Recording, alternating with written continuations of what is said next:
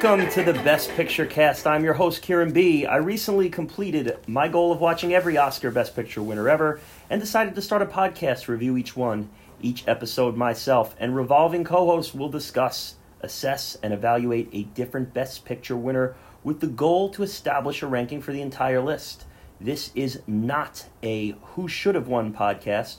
We're here to discuss the inner circle of movies who took home the crown in their respective years. As a disclaimer, this is an opinion-based podcast and a subjective discussion by movie enthusiasts who don't claim to be trained experts. If we destroy your favorite movie or praise a movie you think is trash, we encourage you to write us in at our email, which is, of course, bestpicturepodcast@yahoo.com. You can also follow us on any one of our socials, Instagram, Twitter, Facebook, at Best Picture Cast. So the email is bestpicturepodcast@yahoo.com. The social media accounts are Best Picture Cast. And we are back in the saddle again. Do we not have a TikTok? We do not have a TikTok just yet. We're going to work on that. Good. I don't know what a TikTok is. So, so we're back for episode 22. Episode 22, and it is a new year, believe it or not. When this airs, it will be 2021. And not only is it a new year, but we are also in the final month of our first year as a podcast. So we will be celebrating our 1-year anniversary the first week of February. We're all very excited for that. We have a couple returning co-hosts here with us today, and I'll not waste any more time but to introduce them. And first we have, you may have heard him on the Shakespeare in Love podcast, possibly the A Man for All Seasons podcast, and most recently, Mutiny on the Bounty. He is my younger brother, Brennan B. Brennan. hey, how's it going? Good to be back. Happy to be here and glad to be talking about this movie. That's it. A new year, a new movie. And introducing as well, who's joining us today, is maybe not a trained expert, but a global expert. Is that right? Yep, global movie expert, Global RDB movie, here. Yes, okay. The self-proclaimed global movie expert is here. Glad to be back. Yes, and you were with us last week for An American in Paris. Yes, that's Good right. episode. Good episode. I was happy with it. I love that episode. It's one of my favorites. We had nice conflicting vibes going on there, or conflicting ideas and congruent vibes, I think. So Yeah. I think there's some interesting tie-ins to this movie we're doing today as well, and I think we'll get to some of that. And that movie, of course, is Amadeus. It's another period piece, so I guess, Brennan, you're getting saddled into the period piece guy.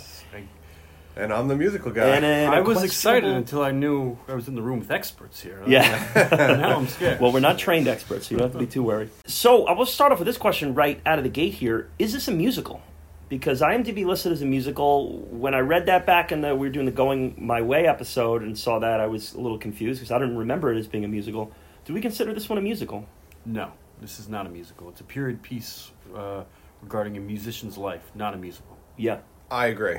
Yeah, and I think, we had this debate a little bit on the Chicago episode of what makes a musical, what doesn't. Again, if we're doing this Walk the Line and Ray and this, it doesn't mean that it's a musical. Musicals are, I think, more of that story-based. Yeah. La La Land is a musical. Right. It's, Producers, a musical. This is not a musical. Yeah, so we're calling out IMDb for listing this as a musical. Well, it's not them. Isn't that an Oscar? Wasn't it up for, is there a best? They won a Tony. Well, that's for plays. okay, That's for plays, not just musicals. When we do plays and then also the Golden Globes. Like, the Golden Globes has that music/comedy Yeah, I knew I read category. it somewhere. Didn't it win that? And they had Eternal Sunshine of the Spotless Mind As a comedy? as a comedy/musical. Well, That's there's a no weird- good musicals that year. Well, you're right. Well, I think that's part of it. It's probably stacked in dramas.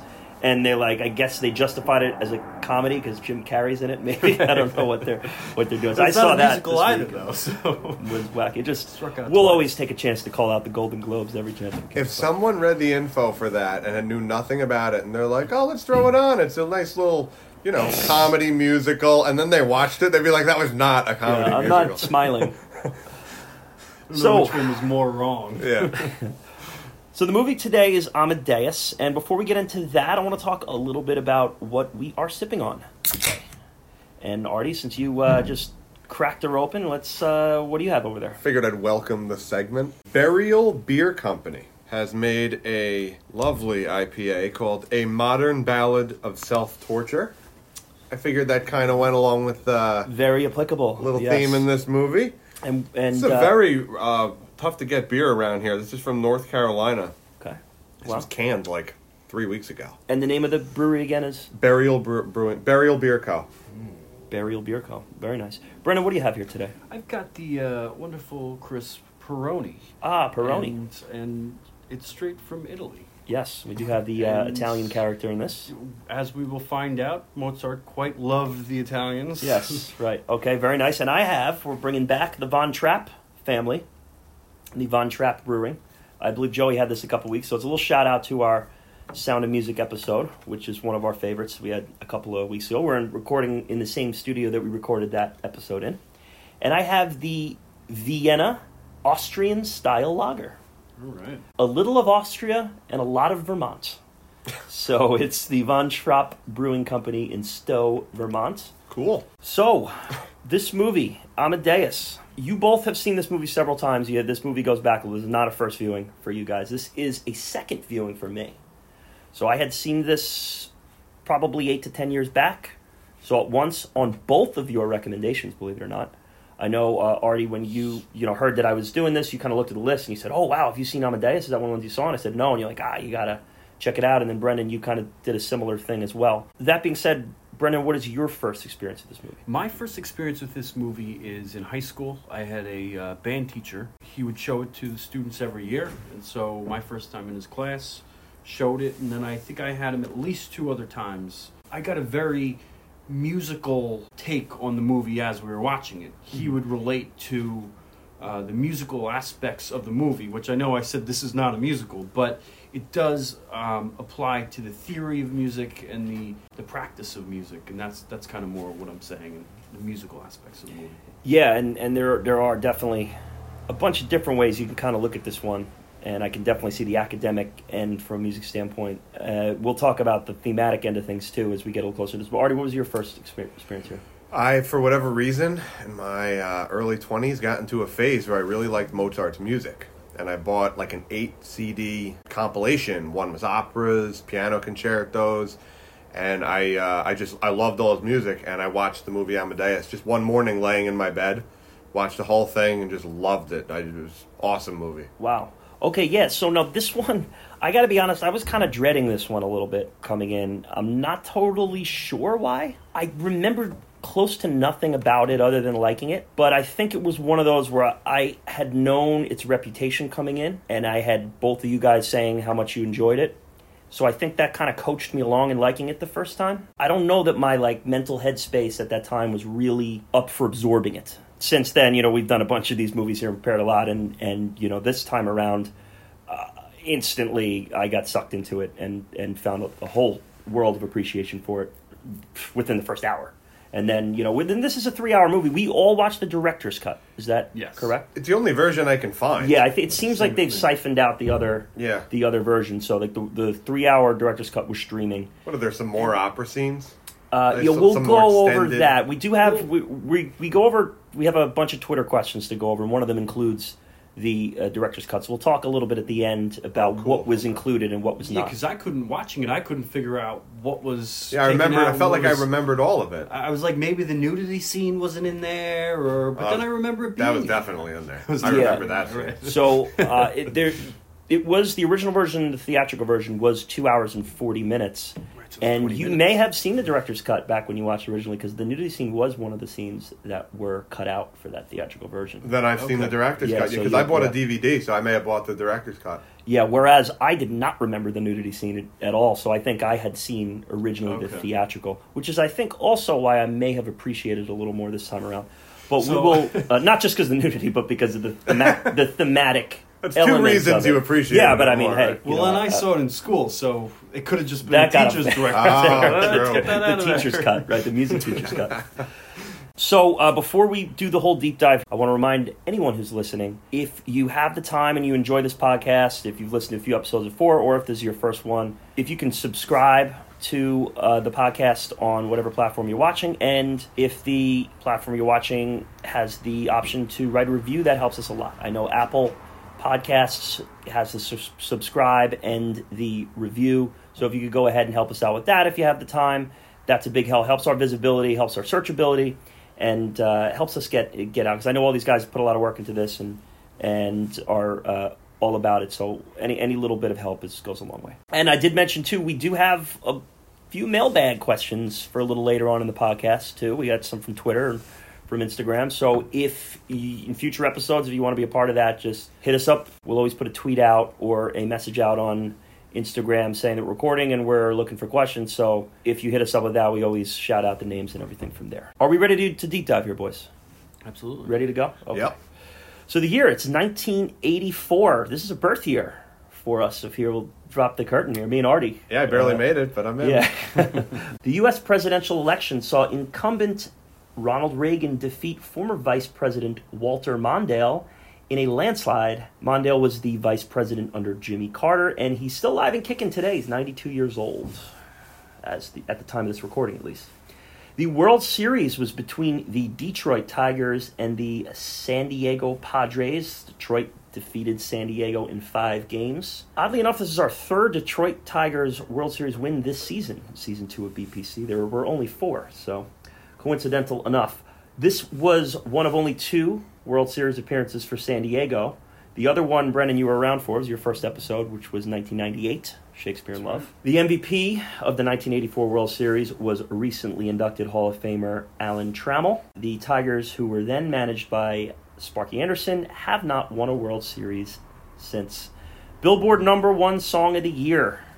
It was When Doves Cry by Prince. How do we feel about Prince? I love Prince. You're into Prince. I like his How music. do you not When like I see him Prince? singing his music, I feel weird, but Oh, really? yeah, I don't know. No, I'm Prince is not. unbelievable. He's like Prince- licking his guitar and stuff.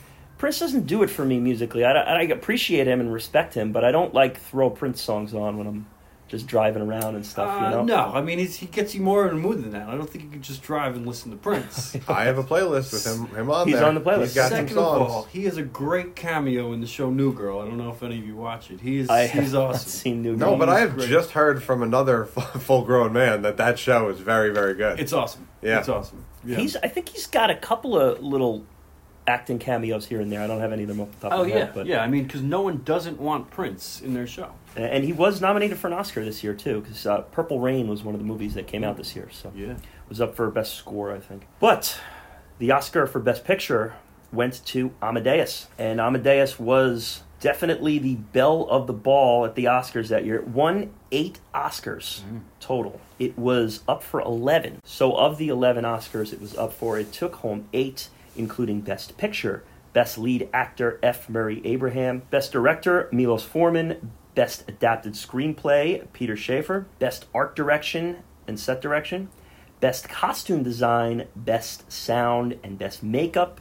Was also nominated for, but did not win, Best Lead Actor Tom Hulce, Best Cinematography, and Best Film Editing. Pretty cool to have 2 Best Actor nominees in the same year from one movie. Yeah, both and lead I'm actors. Happy to see that, too. Yeah, me too. Because it seems like nowadays they'll They'll push force one themselves- into the supporting actor into the category fraud, where they make a guy who really was a lead kind of playing that supporting role. Yeah, It's It's hard to say who's the actual lead there. Right. Right. Yeah, and we've seen it a couple times. Brendan, last time you were here, we saw Beauty and the Bounty. That actually had Sure. 3 actors up for lead actor. Yeah, that's another one. Yeah. And Going My Way was another episode where we had 2 lead actors in there too. So Both did a great job. really, really different performances. Yeah. Both really great performances. Yeah. And we'll certainly get into that along with the others. Amadeus. It's directed by Milos Forman. It's produced by Saul Zanetz. It's based on a play by Peter Shaffer, and the screenplay was an adaptation of that play, also by Peter Shaffer. He adapted his own work. The music editor was Mark Adler, and the cinematographer was Miroslav Andruchik. The movie starring F. Murray Abraham, Tom Hulce, Elizabeth Berridge, Jeffrey Jones, Roy Dotrice, and Vincent Schiavelli. And yes, it was awarded the Oscar for Best Picture. And me and Artie were joking earlier, it was an award that was botched there at the delivery. Yeah. Our old friend at BPC here, Sir Lawrence Olivier, SLO. Yeah, that wasn't really fair. I think he was like 90 years old. They like shuffled him out there with the Suffering envelope. from dementia. Yeah, he couldn't Yeah, really he- see. Oh, and he got it wrong? So Well, no, he he opens won't. the envelope and he just yells out, Amadeus! He doesn't go, Yeah, "Eh," he just and walked the out. nominees are. He just yells, Amadeus! just walked out and That's opened the amazing. envelope and said Amadeus, and you can hear like he opens the envelope and you can hear like people rustling and whispering. Oh, no. I think someone ran out and read it for him. Yeah, after right. that. It's just like after 90 years, enough with the ceremony. It's Amadeus. Everyone go home. It's the only word he said. Then he was Well, yeah, I know. shuffled out of there. But before he went out, he actually said, he goes, "I hope that I can do this, giving this award justice. The winner's Amadeus. Yes, I hope I can do this justice, but I'm immediately going to screw it up." Poor SLO, but he will always have a place in the BPC hearts up here, especially Grant C's impression of him smoking cigarettes. So this movie, guys, first thoughts, first impressions. Brendan, why don't you start? So on the rewatch here, I always looked at this as a great rivalry. You know, I don't think it's a true life rivalry. That's insignificant to the movie. Mm-hmm. Great rivalry that Amadeus doesn't even realize is going on. Yeah. On my most recent watch, I came to the realization that there's a third figure in the rivalry, and it is Salieri and his concept of God. He's actually rivaling with God. At the same time, that throws a whole other layer that kind of blew me back. So the rewatch was pretty big for me. Yeah. Artie, this time around, your first impressions. Really entertaining. Mm-hmm. I love it because it's just like they just drop this American guy into, whatever, 1800 Vienna. Like he has no accent. He just acts like an American. He acts like he doesn't fit in with the world. Like everything's so formal and everyone dresses like George Washington. It's very entertaining. Doing the analysis on it rather than just watching it for a movie, it still came through as very entertaining, very engaging. All the music's awesome. A lot of great acting performances. I said to Kieran earlier, very hard to find an LVP for this movie. One eventually stood out, but... Yeah, he casted this one definitely very super particularly, and something that we talked. Milos Forman also directed a movie we've covered already in One Flew Over the Cuckoo's Nest. Myself and Joey R did that episode, and we waxed poetic over the cast in that, and just how perfectly that cast was assembled. The cast was assembled very carefully again this time around. I was listening to Milos Forman talk a little bit about this, and one of the things he said was he hates movies where halfway through the movie you see characters come up that you're supposed to know who they are, but you don't remember them because there's too many characters floating around and there's too many unrecognizable faces. He wanted recognizable faces for every single person who had a speaking role in this movie. And that shows. There's a distinct look to F. Murray Abraham, and there's a distinct look to Tom Hulce's Mozart, and you get to know these people through their faces and through their reactions. The facial reactions of this movie are just tremendous. My favorite casting is the Emperor and his three cronies. Right, They're right. awesome. Yes. The one guy who's like every breath is his last breath. He's constantly sweating. Everything's so labored. Right, Yeah. there's the two Italians and then the one guy who actually likes Mozart. Yeah. Right. Yeah, and that was, I think, when that quote that Milos was talking about was specifically in reference to those three guys. Yeah. They didn't want them just to be the cronies. You know, Right. they had to have some distinct look to them. He also did that with Salieri's chauffeur, the guy, his house servant. Very memorable face. You knew when he was in the scene. Who he keeps ringing when he rings the bell. Who comes? Yes. But yeah, the two in the beginning, I felt, the two servants in the beginning, I felt are very distinguishable. That one guy I feel like is in every movie. I don't know his name. I don't think anyone knows his name. He's in One Flew Over the Cuckoo's Nest too, which is the other Milos Forman movie. Yeah, Vincent He Schiavelli. is. Yeah, Vincent he's one of the, Schiavelli. Yeah. the psych ward people. And so he's got the ice cream and he's trying to convince Salieri to come out of the room. Oh, it's really good. Yeah, and how about the other guy who's just licking the ice cream with his tongue right out of Like a dog. About to give it to this old guy. That's disgusting.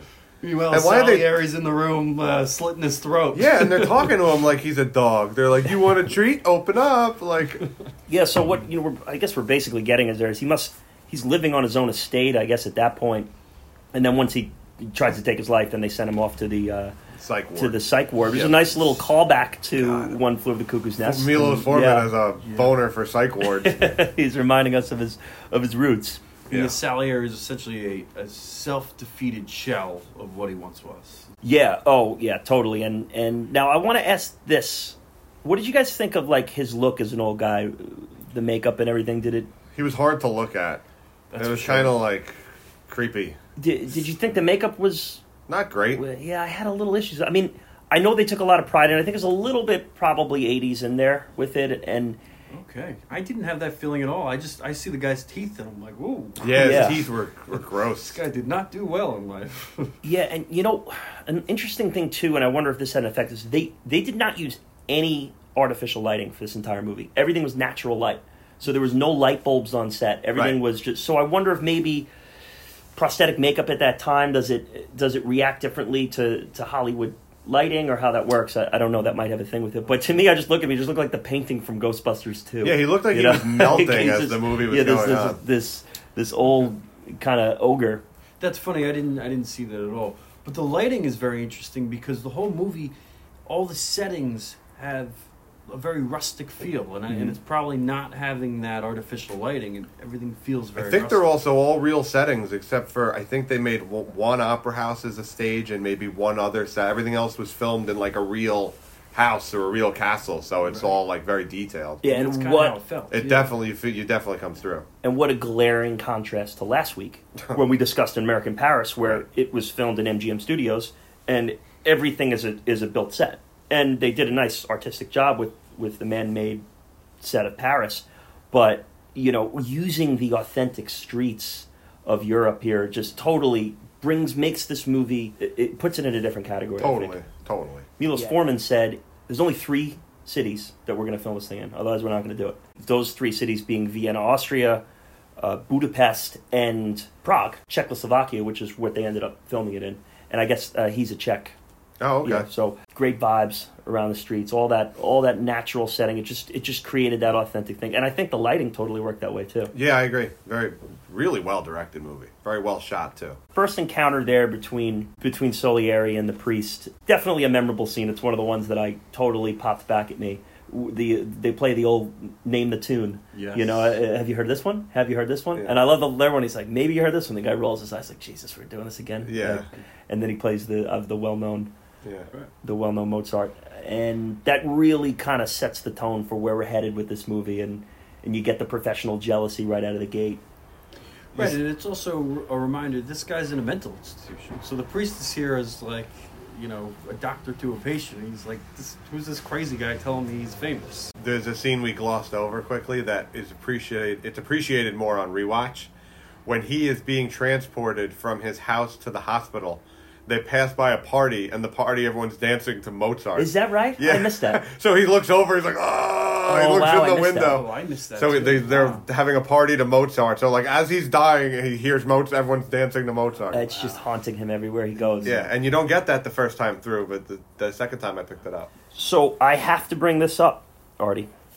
Okay. Voiceover. Did it hurt this movie at all? Did the usage of it stand out to you? Were you okay with it? Completely fine with it because it's not it.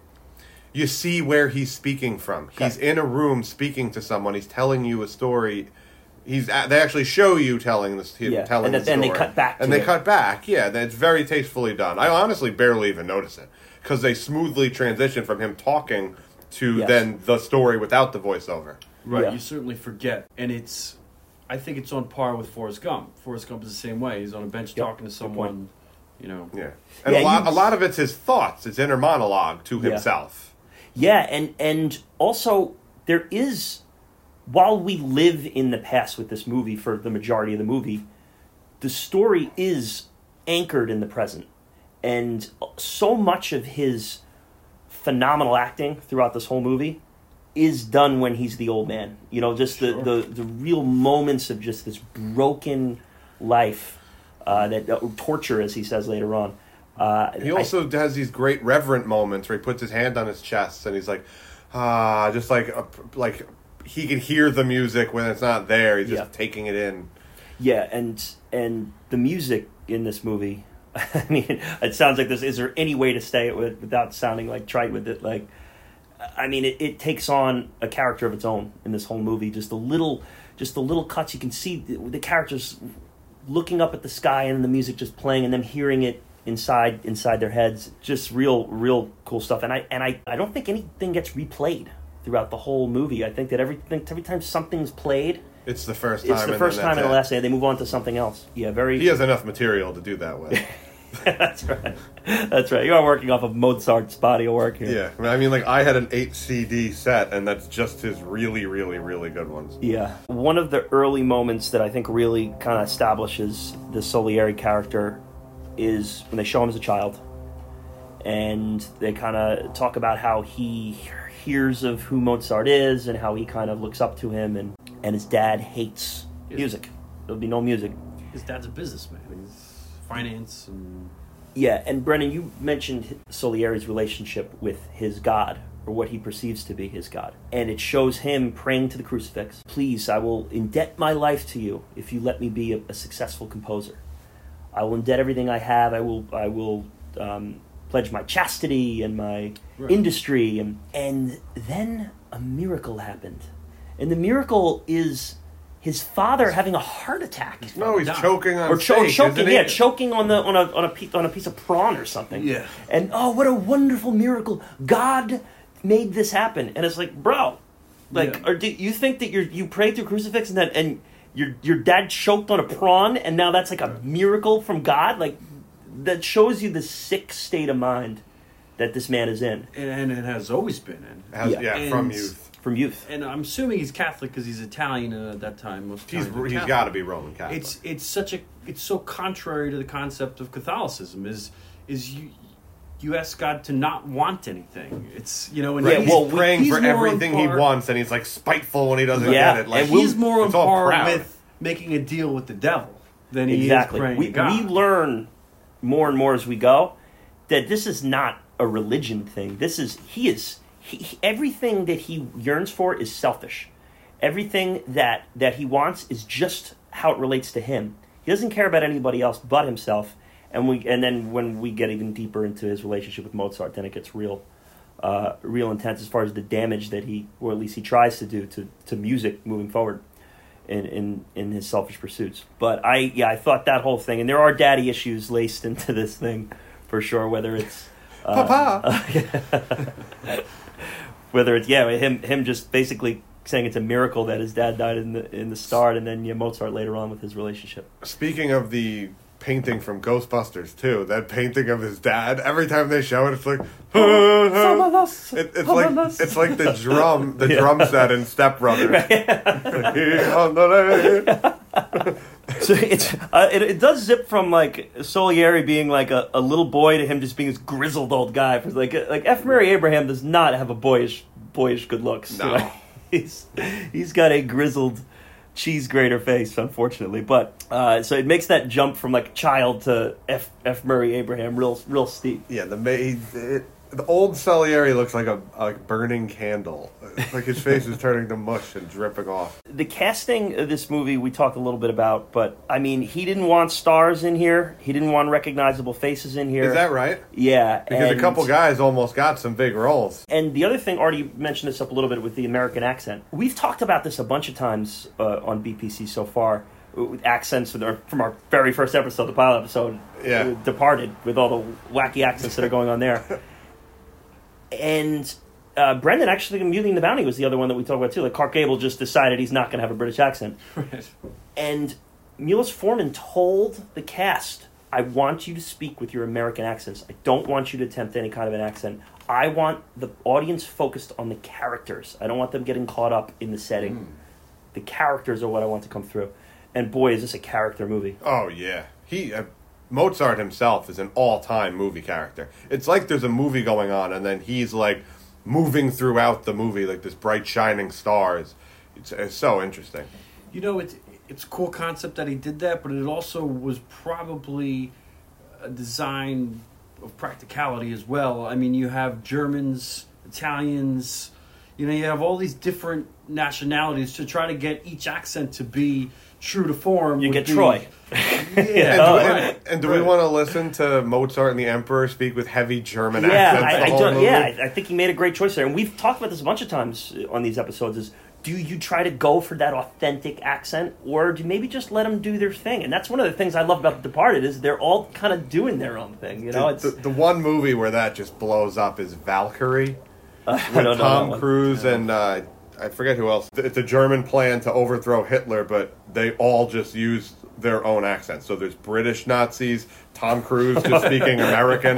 There's people with subtitles because they speak. It's terrible. It works here, though. If anyone's sitting here watching early on and like, well, why don't they have German accents, or what country are we in, or what, that gets lost pretty quickly when It doesn't you start really matter. So before we really get into the relationship of Mozart and Salieri, were there any deeper or more than surface level themes that stood out to you in this watch? So I've touched on it already, but I feel it's very common to mistake divine providence for personal yearning, and that's, as we talked about, that's what Salieri does, and so that's I think a huge theme in this movie. That, and then the concept of rivalries is, you see them in history, you see them in art. It's what drives people to be great. And I mentioned before, Mozart doesn't realize that Salieri has a rivalry with going, but Mozart has his own rivalry, and it's whether it's himself or his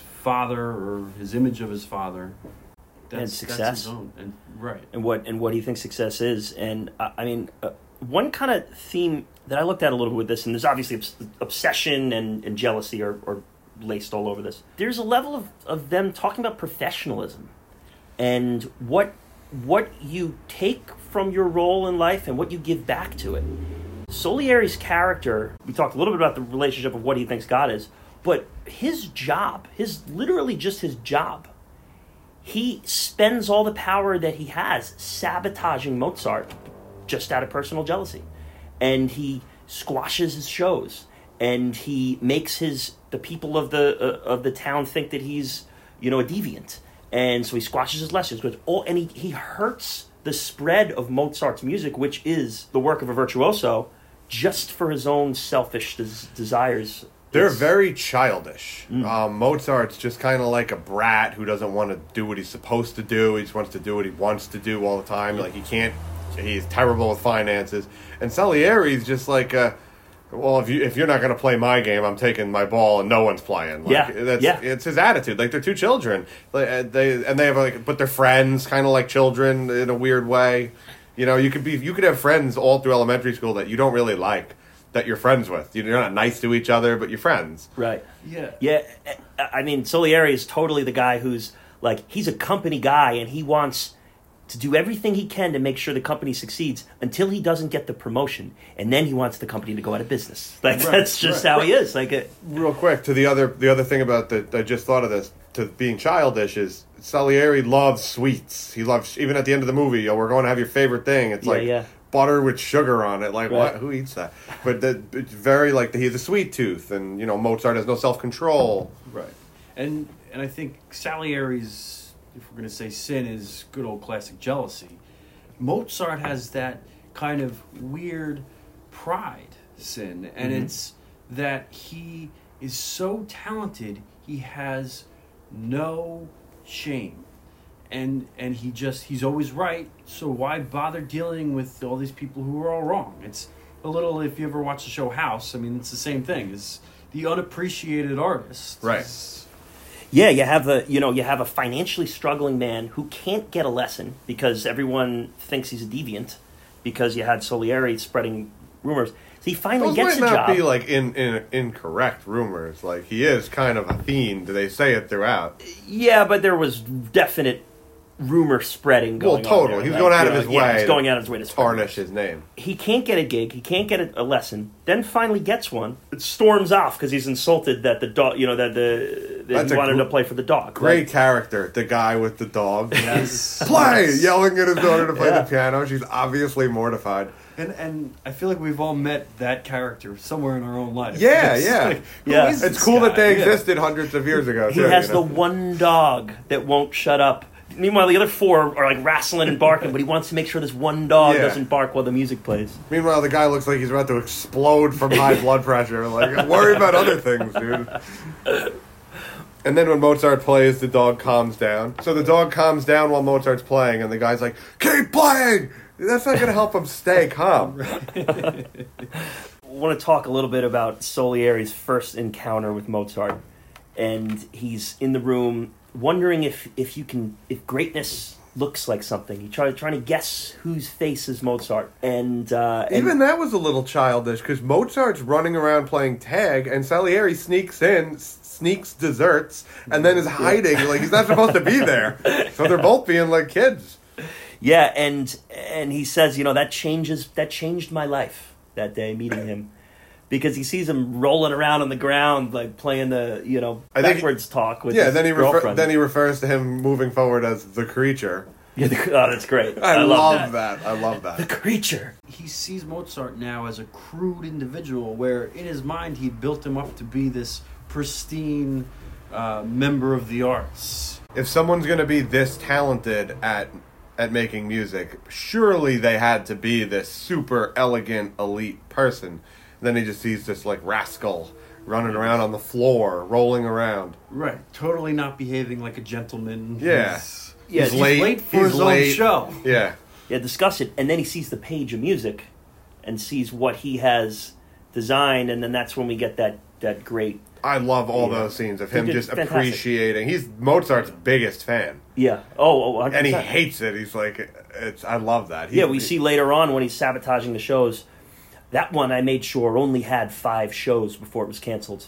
I was at all 5 of them. Yeah. Because he's up there just loving it. And when Mozart asks him for a review of something, he can't hold back his true opinion. He's like, it was absolute perfection. Like, he means it. Mozart's now going to get... he's going to get introduced to the... Now, he's the king of Austria here, Joseph? I think it's the emperor. I struggle with that, too. Is an They emperor? call him the emperor. Okay. So, Joseph, though. Probably the best casting in any movie I've ever seen. So it's I right think up of him, there. I think of Beetlejuice. He is the dad. See, I don't. I think of Ferris Bueller's Prince Day of Off. Ferris that's a good one. Bueller. Unfortunately, that his presence in this movie hasn't aged well, as he was definitely a canceled character.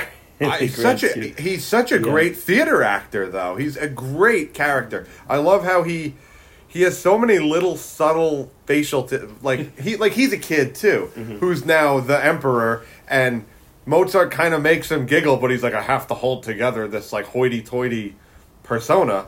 And even Salieri says at one point during the movie, he's like, he can only focus on things for an hour. You can't make a 4-hour opera. He's not going to pay attention. Yeah, and he's got to do that. He's got to do that piano introduction. Oh man! And now Great all the scene. piano playing in this movie is authentic. Yes. Now the tracks are audio tracks of someone else playing, but they are playing along to the note of everything that's played, including when he's upside down doing that. And music teacher, like a group of music professors got together and watched the whole movie many times, and they said that every single note you see played is accounted for in the soundtrack.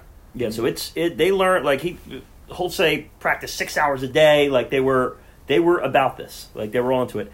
And you have Jeffrey Jones is the actor who plays the King of Austria there, and he has to play poorly, right, and then play better because he's doing the introduction. But still be amateurish. Yeah, it's an uncomfortable watch.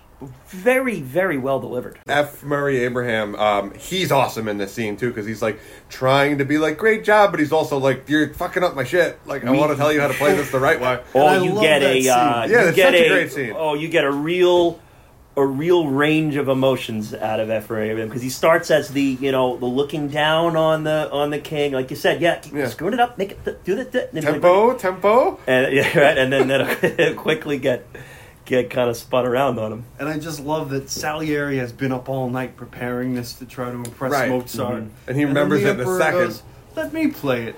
And he's got to be like, oh, that sounds like a great idea. He's like, in his head, he's like kicking over the Gatorade bottle. He's like, son of a bitch. He tries to give himself an out, too. He's like, you would do it too much, Anna.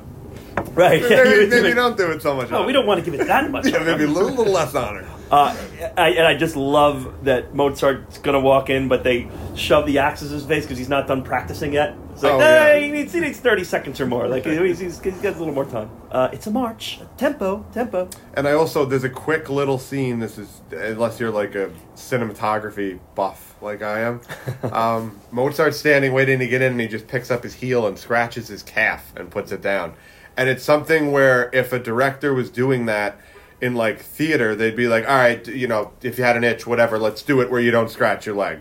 and he scratches his leg, and it fits with his wild character. Yeah. It's something you would normally edit out that they left in there. That's it's perfectly placed. Yeah, very cool. Very cool. So then Mozart comes in, and then now he's going to turn this thing up on its head. Well, we get introduced to his world-class laugh. That's it. Did you want to hop in there and give it Try the laugh? Give it a whirl? No, Okay. You had that look on your face like you were ready to do it. No. Yeah, the laugh is definitely one of the lasting things you leave with this movie for sure. He based it off a director that he worked with once who used to laugh exactly like that. Is that right? He won't tell anyone which director, though. Yeah, I know that there's like rumors that it just from writings and whatnot that they had that Mozart had a quirky laugh. That's where they kind of may have gotten that, but it hasn't really been confirmed or anything. A lot of the movies based on urban legends about Mozart. Yeah, which is fine. We don't need a beat for beat telling of Mozart's And life. there's no video back then. Everything's word of mouth. We don't like, need. what the hell do we we don't know? need. This isn't the tale of a historian. He didn't have a TikTok. Imagine he did. Mozart's TikTok would definitely not be popular. I don't know. He might be an influencer. Talking about the history of this movie and all that. One of the things that kind of occurred in the dawn of this is someone brought Milos Forman to see the play, and Milos Forman didn't want to go because he goes, I don't like biopics about musicians, about composers. Like, that's not interesting to me. Forget about telling the story, even seeing the story. Like, I don't want to do it. They dragged him to go, and he sat and he did it, and he goes, ooh, there's something else here. This isn't just about Mozart's story. There's a whole other story here. And then he was all about it. And I'm like, all right, I want to make this movie. That's cool that he saw the play reluctantly and ended up really liking it. Before we started doing this, I didn't realize it was a play. And to me, I didn't get the theater vibe from the movie. I thought the movie was very much a movie. Yeah, I thought so too. And that's kind of one of the things, like when I first saw that, I did not know it was a play either. And I remember within the last year, since we've been doing the podcast, Artie, you mentioned, well, it was a play, so it has a lot of that play. And I'm like, oh, wow, I didn't even realize that. I knew that before the first time I watched it, so I've never seen it thinking, oh, this is just a movie. I always knew it was coming from a play. Yeah. And Brendan, A Man for All Seasons I was going to mention that. was, time period-wise, you can kind of line them up. But now that was one you felt was very stagey. They couldn't get away from the theater because it was just, okay, next scene. People in rooms. Yeah. There were elements to A Man for All Seasons that I thought they did a nice job of breaking away from the stage performance. But this one I totally thought they did. And I thought ironically enough, one of the best avenues for them to do it was that theater hall. And showing those shots of him either one of them conducting the orchestra and the shots up at the face of the beautiful ceiling and all that. I mean, those shots are awesome. Killer shots. I love those shots. And you know what? They both learned to compose for it as well. Not just play piano, like they are doing what they're supposed to with their hands. Yeah, I mean, it was...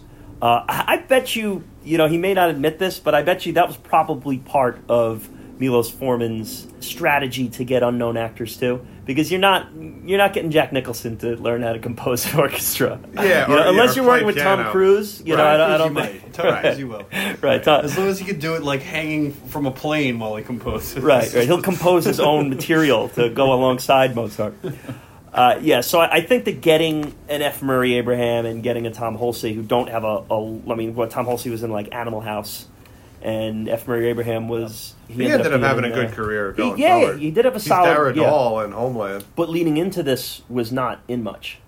And he got the role because Forman wanted him to be a role player. He liked him as an actor. He wanted him to be involved. And he had him pegged for a smaller role. This is the Mozart character? This is the Salieri character, F. Murray Abraham. So he was auditioning a young actor for the Mozart role and called Murray Abraham in the role to read for Salieri just because he just needed someone to fill in the gap. And he was like, whoa, that was really good. And the Mozart guy got dismissed or whatever, but he's like, well, that was really good. So then he put him in the line for it and called him up and said, you know what, you're my first choice for Salieri. And F. Murray Abraham's like, oh, what does that mean? I'm your first choice. Like, I'm not a rookie. Like, I know how this works. Either I have the job or I don't have the job. So, let me know. And he's like, all right, well, you're my first choice. So Abraham goes, screw this. I'm picking another script. He does Scarface.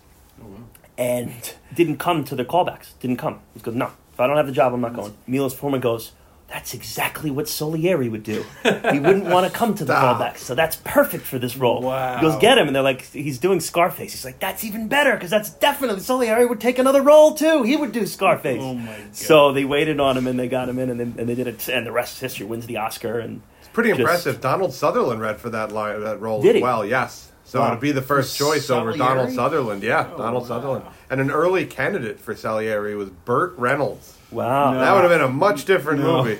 Yeah, I don't Not know a about best that. picture. He might have been I'll tell you better that. in the old he might have been better in the old makeup, but the rest of the movie would have been a Right. travesty. Well, I wanted to ask you. You said he, not Donald Sutherland. What's Salieri's name? F. Actor Murray name? F. Murray Abraham. Abraham. F. Murray Abraham. He was in Homeland. Yeah, he's Dara Doll, isn't Did he? he look like he does with Salieri's old makeup? No, he looks like young Salieri, like he hasn't aged in 35 really? years. Yeah. And he's also What? the bad guy in one of the worst movies I saw all year, 13 Ghosts. Oh, that's right. Yeah, and when I saw it, when I don't know what that is. the titles for the 13 Ghosts, F. Murray Abraham, I'm like, oh, he's in this movie, it's going to be good. No. Not quite. Nope. I didn't see a lot of the would-be because I know you said that there were a couple of big actors who were up for these roles. Yeah, I yeah. didn't see any of that. So the one that I did see, though, is that the producers were pushing, or the studios were pushing him to use Walter Matthau as Mozart. Walter Matthau was 60 years old Yeah, at that time. Because Mozart died at 35. I'm going to put a 60-year-old man out there to be Mozart? Like, what? You're insulting me. Walter Like, Matthau definitely has like naked pictures of that producer or something. He's able to get that kind of pull. I think the producer's just probably 90 years old himself and is like, we need Walter A young Matthau. man. A nice young man, Walter Matthau. So one of the guys that was going to be Mozart, like in consideration to be Mozart, is Peter McNichol. Okay. I'm going to show you guys a picture because, Oh, yeah. You know him. Talking Ghostbusters, too. yeah, Okay. the guy who goes Vigo Yeah, in yeah. Ghostbusters 2 was almost Mozart. Wow.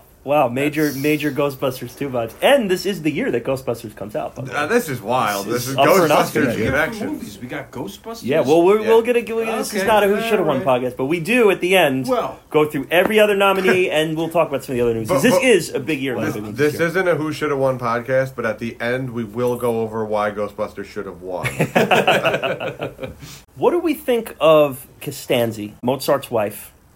The actress, the character, the performance. What did you get at? Artie, I'll let you go first. I secretly really have a crush on this girl. So cute. Yeah. So Yeah. hot. I don't know what it is. She's just very attractive. I thought she was great. You know, I Great. too was Perfect. drawn in by her completely. And she was just loyal. And awesome. Loyal and immature, still immature, but has a level of maturity that Mozart needs. She's the real money. Like, no, we're not doing this unless we get paid up front. Yeah, shit, the guy says, would you bring your manager? Yeah, right. Yeah. And while we might as well get all the casting stuff out of the way here, is she was not supposed to be in this movie. It was supposed to be Meg Tilly, Jennifer Tilly's sister. She tore her ACL playing street soccer before the filming of this. She was out on the street doing pickup soccer and tore her ACL. Doctor said she wouldn't be able to stand for 6 weeks.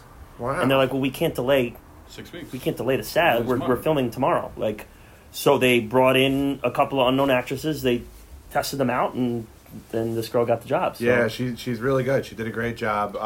And let that be a lesson to all of you. If you get a big role, don't play street soccer. Well, that's Aaron Boone. Aaron Boone played pickup basketball, tore his knee, and the next day the Yankees traded for A-Rod. There you go. The rest is history. And then he found his way back to the Yankees somehow. Yeah, that's right. Elizabeth Berridge is the actress's name. And yeah, like Artie said, she's not really in much of... I think the only other movie she's in is the only movie I've ever walked out of. And Artie, you were right beside me walking out of this one in Hidalgo.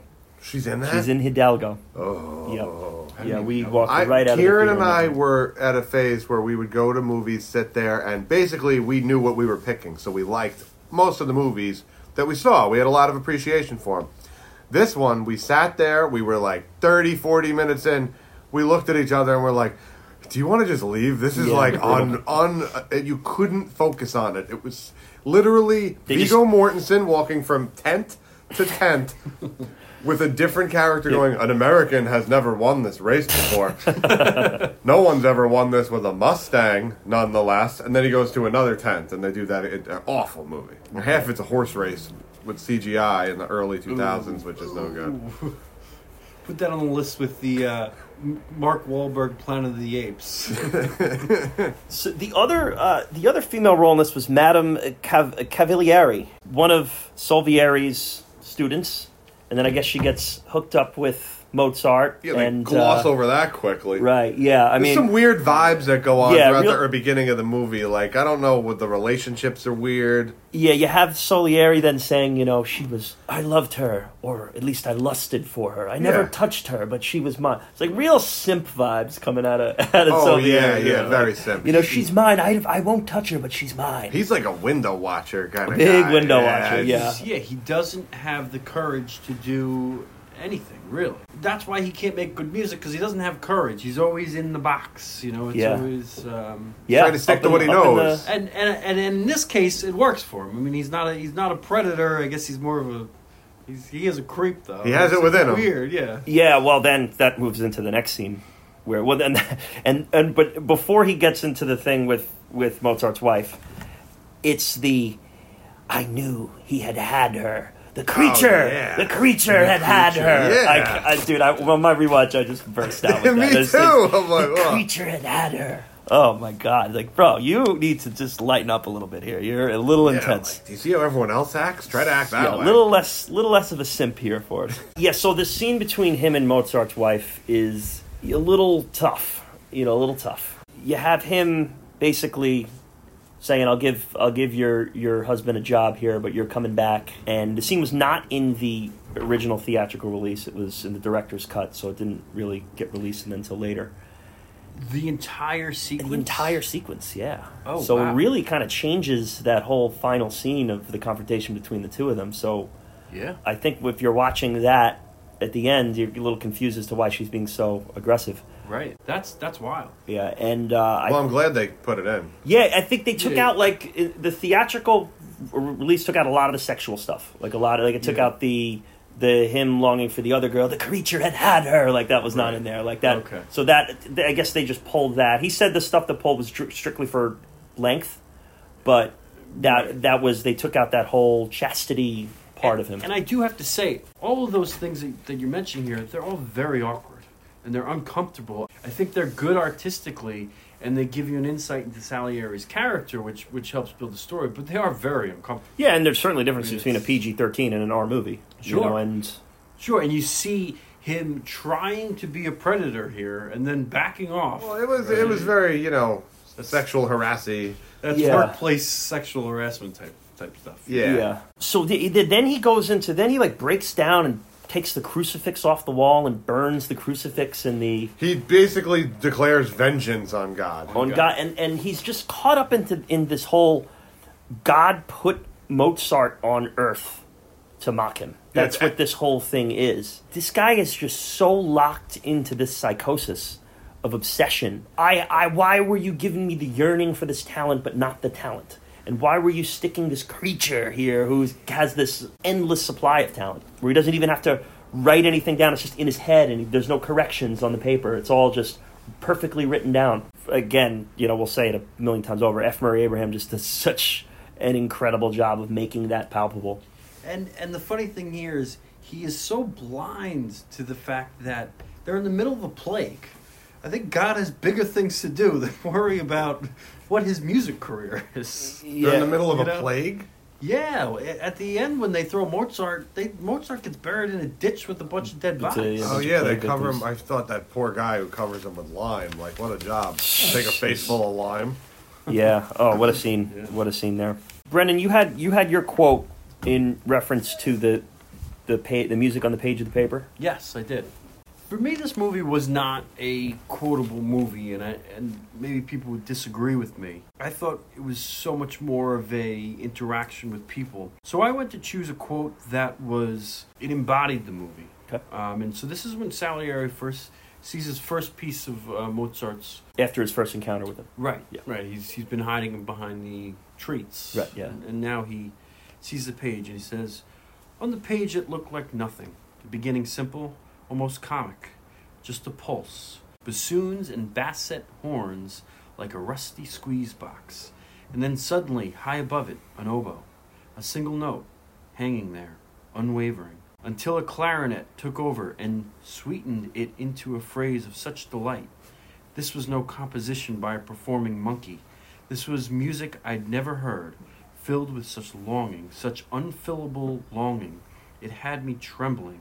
It seemed to me that I was hearing the voice of God.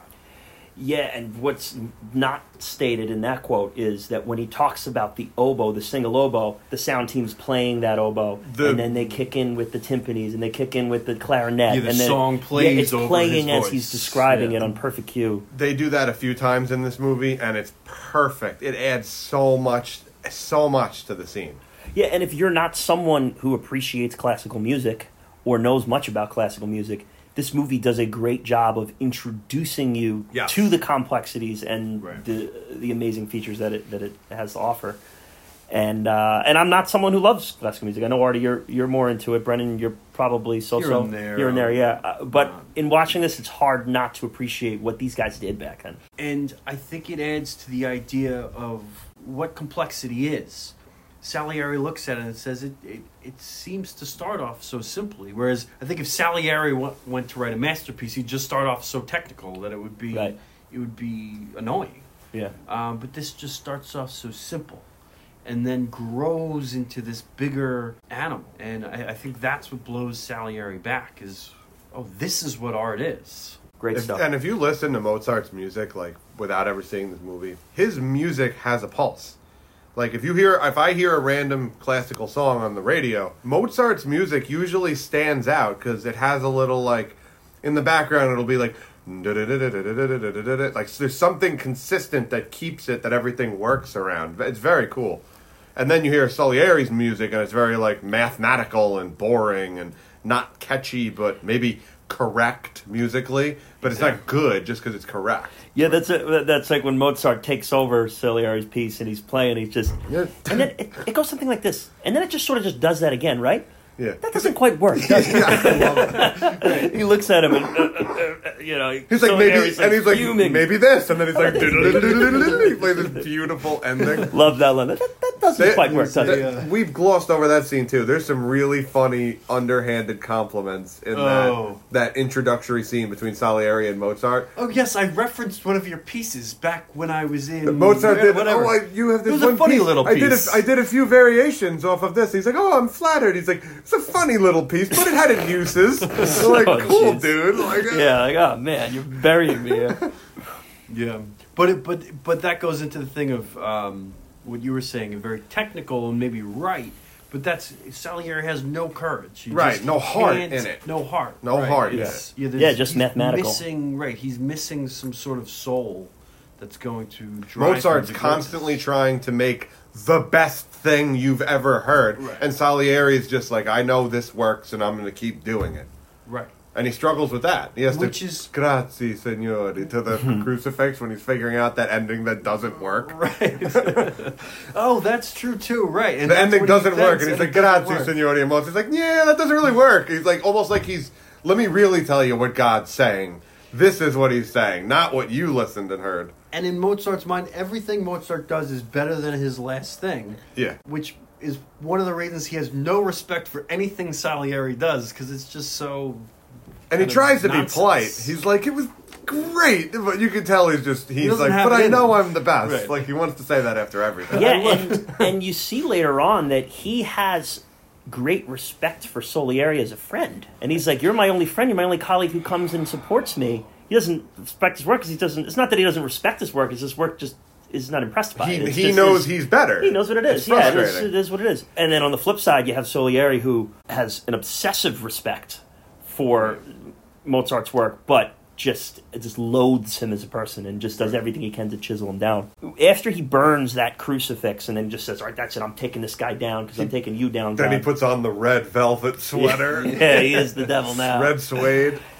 Yeah, and now it's, I'm going to sabotage this guy. He's not going to give any more lessons. He's not going to do this. He's not going to do that. We now kind of learn that Mozart's working on Figaro, or we know that he's working on a project that's not announced to be Figaro yet until he sends the old maid spy in.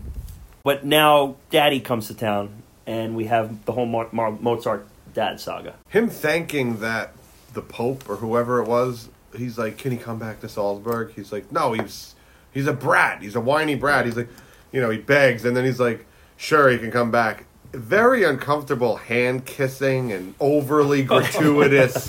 He's like, thank you so much. He walks like 2 steps. He turns around. He's like, oh, thank you again. It's like, it's been 3 seconds since your last thank you. And then he begs him back in. Mozart, irresponsibly just says, I'm getting married and that's going to solve all my problems, more or less. And then you get that great shot of him crumpling up the paper and the Elks going off transition. Into the all-time transition. Yeah, and that's just, Milos Forman just really putting his touch on that thing. Yeah, just brilliant. Simple and brilliant. Mozart's relationship with his father is very weird. It's Mozart has respect for one thing, music. If you were to add a second thing in there, it would be his father. Yeah. He only wants to please his father. I mean, he loves his wife, but he has no respect for her. I mean, he cheats on her all the time. It's really music and his father. In real life, his dad was a accomplished musician who was like an over-the-top, like, you're going to learn how to play music at a young age kind of dad. And circused him around, brought him from town to town playing. Yeah. Blindfolded and... Yeah, exactly. So he's like, all he knows is I have to please my dad by constantly being the best musician. It's what drives him. Yeah, and you so get the music and the dad are very much dad's intertwined. The extension of music. Yeah, right. yeah. The reason he has to constantly be the best musician ever, even say it out loud to himself, is because he's trying to convince himself of that because he wants it for his dad. Yeah, and you get that relationship you often get with child stars and their parents, which is, they're parading them out to different sets and auditions. Have you guys ever seen the movie Magnolia? Yeah. Oh. So the game show Whiz Kid and the dad and that. Yeah. Really, That's depressing. Similar angle though. Like he's coming because he needs to be. Basically, he's mad at Mozart for not having money. But what do? You want Mozart to make money so you can take money off of him. You live. You don't do anything either. So there's the movie which I'm going to do the daring thing of bringing up a movie I haven't seen, but Honey Boy is a movie that's I haven't seen that either. It's Shia LaBeouf. Yeah, I've heard of it. I think it's vaguely about Shia LaBeouf's life. Oh, really? Shia LaBeouf plays his father, who's living off of his son's talent. Oh boy. Oh, interesting. Yeah. So that will doing movie recommends a little early here, but right. But definitely daddy issues in this one. Daddy issues all over. Magnolia is like the Pulp Fiction of daddy issues. It's just leaving Magnolia is like going to therapy for 3 hours. Like, you don't even have to have issues. You leave therapeuticized. So that masquerade scene with the dad and that weird game they play. Yeah, one thing I absolutely loved in this scene. The double mask. His costume is fucking hysterical. That double mask where he looks at him and he sees him frowning on him and he puts his head down. And then he spins around and it's a smiley face and he lifts it and goes, ah. And then he takes the mask off and he actually is frowning and he goes, It's just a great sequence. Again, smart filmmaking. Little things you can do without saying a word. Right. And just from using set pieces and reactions. It's really, really cool stuff. That's a weird scene. That's, a very important scene, too. It's, Salieri shows up at that party. And another thing that I have marked down from this scene, too, is Salieri's kind of creeping around as he normally does. He's got his little mask on, and then he hears the laugh. Right. And, that high-pitched laugh, and he just cringes. Like, he's like, oh, that's it. And what I kind of looked at, every time they use that laugh in the movie, it is as if Salieri is being laughed at. And that he hears it as someone laughing at him. Even though Mozart's not intending that, that's how it comes off. And right down to that last shot of the movie. The very last shot of the movie is that laugh. Right. While Murray Abraham's being pulled away. So it's just every time that thing's howls off, and when he's creeping around in the masquerade, that's a big spot where he winces and looks back at it. You get the upside down piano playing there, which was cool. Scene, very fun scene, and I love their play Bach. I can play Bach. I can do it upside down. Play. They named Handel. Handel. Too easy. Too boring. No, too rudimentary. Whatever. Play Salieri. Salieri Perfect. says, "Ooh, Now there's a real challenge. And then he just plays Bach at a very slow tempo. Yeah, And it's, So it's totally insults him. Funny part of that, two of the composers that they yell out, Handel and I can't think of the other person's name. They yell out these composers, play this, play that. In real life, those are two of Mozart's like inspirations. Oh, wow. Like his main influences. Yeah, he and was a that- big Handel fan. Handel's and, awesome. And that could just play even more into the character and saying that, you know, maybe he did inside respect them, but in a party atmosphere, he Yeah. was going to show them up because Yeah. that's what he does. Right. Yep. So you have Solieri looking at this like, how dare he disrespect me? Well, maybe there was some respect there, and he was just showing them up just like he's showing up the other guys. Yeah. Right, interesting. Yeah, good point. This is where I think the dad is now like, all right, I'm done. He's like, I got everything that the king said about his son, he now believes is true and correct. We're going to get this whole sequence of the Figaro play now. Getting the approval to do it from the kings and then actually producing it. And then you get the too many sounds on the royal ear. There's only so many notes that one can hear in a set amount of time. So this scene, if I had to guess, I told you my teacher was one to show me this movie first. This was his favorite scene, I think. The production of Figaro and putting it together. No, the ending when the emperor comes up. There was something wrong with it. It was and he turns to his what Yeah. was it? What was it? Too many notes. Too many notes, And yes. my teacher would just crack up We like, have too many notes. We get to my quote of the movie. So the landlady comes on stage, and then she's so blown away by the fact that she's seeing the emperor, she passes out. And she falls to the ground, hits the ground, and the emperor goes, well, there it is. And then they walk away. Unreal. Love that one. Yeah. Well, there it is. Like, there's a woman on the ground, and you're just like, well, time to go. Love that line. The interesting part of censorship that they did here for a little bit, where he didn't want ballet in the theater hall. Oh, that's a great scene when he sits in on the practice. So yes, he plugs the music out, or he gets the music sheets pulled out of the ballet scenes, but he keeps the ballet, so they're just dancing around to no music. They're like, what the hell's this? The This emperor sucks. actually sits in and goes, What am I looking He's like, do you think this is good, Salieri? Yeah. They're like, well, it's your royal decree. He's like, no, he goes, it's not a matter of whether it's good, really. Yeah, this is Basically your another royal way of decree. saying no. Yeah. yeah, it's lawful. Is it lawful? He's like, well, maybe put that back in there. Put that back in there. I love that he's a reasonable ruler, this emperor. I like this character. He's able to be swayed by reason. And he even at one point says, Mozart, you're very passionate, but you're not persuasive. You're not persuading me. Yes. Like, yes. convince me, don't just be passionate. And he does. And it's I just love that he's willing to have his mind changed as an almighty ruling emperor. I like that. I think he also calls him innocent or something because he says, Mozart wants to put his first play in a brothel in Austria. The next one is Figaro, which is apparently banned for some reason. You're It's too a French innocent, play. he says, or something. Right, yeah, right. And that's Mozart says, I'm not a political man. I'm an artist. He's like, I hate politics. He's so Yeah, and you enthusiastic. have- He says to the emperor and all the politicians in the room, I hate politics. Yeah, and you have the emperor too, who has no ear for music, but likes it. So he Right. likes being around it. And Yeah. Has so respect he for needs, he needs them to tell him what's good or not. Right. This is going to lead into my quote here because you have the production of Figaro up there, and Solieri's up in the balcony, just noticing how unreal this is. He's like, "Wow, this is one of the greatest things ever made." And he's just watching, and now he's describing one of the scenes in the last act. I think they get into the fourth act of it. It's the woman who is giving forgiveness to the husband, and this is my quote here, and this is to me this quote really just highlights the obsession within Solieri here. And again, this is in reference to what the woman is singing and what is conveyed. And this is Solieri speaking. I heard the music of true forgiveness filling the theater, conferring on all who sat there perfect absolution. God was singing through this little man to all the world, unstoppable, making my defeat more bitter with every passing bar. And it's he's seeing something that is the perfect portrayal of what he loves, and all he's thinking of is how he's being defeated. Right. I'm being defeated. And then the next line is, and do you know what happened? A miracle. Right. And that's the yawn, where the emperor yawns, and then everyone's like, oh no, this isn't good. because the common audience doesn't like it. The emperor represents the common ear, and the common ear doesn't like it, so no one likes it. I'm being defeated here. He just can't get past himself. He can't get over himself. And I imagine the priest, while he's listening to this, is probably like, this guy is batshit crazy. Right.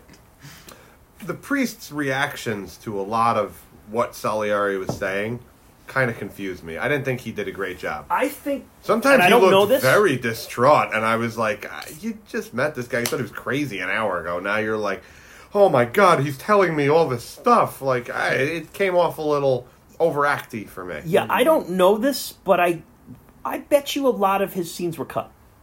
Because you only see him. The result of hard editing. So after the yawn, we learned that this poor play is only destined for 9. I think it says 9, yeah. 9, and they pull it, and he just says, "Well, it's just too many demands on the royal ear," as he explains it. And I wonder, Artie, sometimes are there too many demands on the royal ear when we're watching some of these movies? Oh my God, yes. I think last week was an example of that with American in Paris, right? Too. Hard when you have to like force yourself to look at the screen. Yes, it's one too many demands on the global expert's ear. Yes, A Man for All Season had aspects of that in the very beginning. I think it was hard to move into that. Yeah, I mean the one that I always remember, we haven't covered it yet, would be Gandhi, where I just feel like I have to get Clockwork Orange to watch that movie, with like lids peeled open. So after the dad passes, he's now commissioned to do this mass for the dead. Salieri wisely gets the mask from the masquerade that his dad wore to really play into the deeper rooted issues here. And now we kind of start to see the beginning of the end of Mozart, emotionally, physically. He's on a downward spiral. They're not explicit about it, but I think he's got some sort of venereal disease working. They say he's taking medicine. So they say he's taking medicine, and they say he's drinking. Yeah, I looked it up quite a bit, and there's like 20 different speculative about how he died, illnesses and causes of death for what he was dealing with. Everything from strep throat to tuberculosis to mercury poisoning. It was a million different things. Yeah. There's no like clear-cut answer for what he was dealing with, but he was definitely not well. His skin was getting white. He was like talking like a crazy person. Yeah, and he drinks and takes his medicine and then says nonsense things. Yeah, and when you look in the constructs of the character too, when you're having those financial issues, and in turn having marital issues because of it, and then in turn you're dealing with the ramifications of your dad dying and the failure of all your plays that are just inexplicably going out after. All of that takes the emotional toll on the body on top of the illness that you're already facing, and you're going to go downhill real quick here, especially as you're drinking your way through it. And one thing we hadn't really talked about is that while Mozart is a very childish individual and likes to go out and drink and party, he's also obsessive with his work. And I think the spy housemaid, who's the Sex and the City girl, right? We haven't mentioned that. Is she from Sex and the City? Yes, this is the woman who ran for New York governor against Cuomo and lost. Who is she in Sex and the City? Red hair, short red Really? hair. Oh, wow. Yes. Wait, Miranda. Is that Miranda? I think they're all Miranda. I'm trying to think of the other two's names. I think they're all Miranda. That's the only name I know. They're all Miranda. Cynthia Nixon. It's her? Right, so we haven't mentioned this, that the spy, Cynthia Nixon from Sex and the City, is reporting back to Salieri, and she, is saying that he's crazy, he's this and that. And Salieri kind of asks, well, is he working? And she says, oh, he works all the time. Yeah, and that's what his wife says, too. Right. And, and multiple people say it. So he is a hard worker, obsessive. Yeah. Yeah, okay. And I did not know that was Cynthia Nixon there, too. That's a good spot there. And it's obvious yes, he's working all the time, but he does stuff while he works.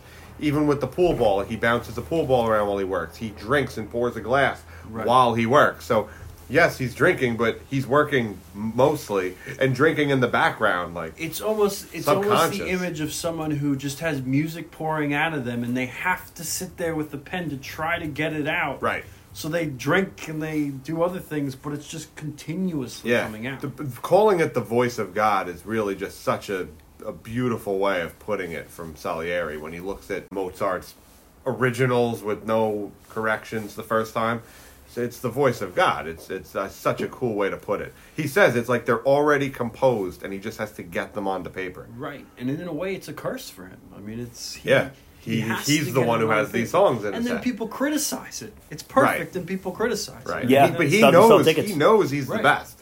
He's Exactly. like, it is, right? It's the best anyone's ever heard. It's like, it's good. Wait, just cut out some notes, and then it'll Yeah, be the it's best. one too many notes. So, Artie, you brought up the pool table there, and that got me thinking: when the hell was pool invented? Well, I have Because so I looked at two that. major nitpicks about that. Oh, Yeah. okay. So give me the nitpicks first. Do you watch him play pool? He hits the one ball. No, he into doesn't. the- He uses it as a table. No, He but the doesn't- first time we ever see the pool table, he's playing pool. Okay. So first And he off, literally it's not hits- a pool table. it's a something It's else. a Billiards, yeah, table. right. So there's no Billiards. holes. There's no Okay, pockets. right. When do you think billiards was invented? I don't know. If I had to guess, I'd Give say me a guess. I'll give it 2000 BC. No, I'm going to say 18. Wow. I'm going to That's say. time of cavemen. I'm going to say No, 1850. it's not. 1850. 1850. Artie, Probably a better wrong guess?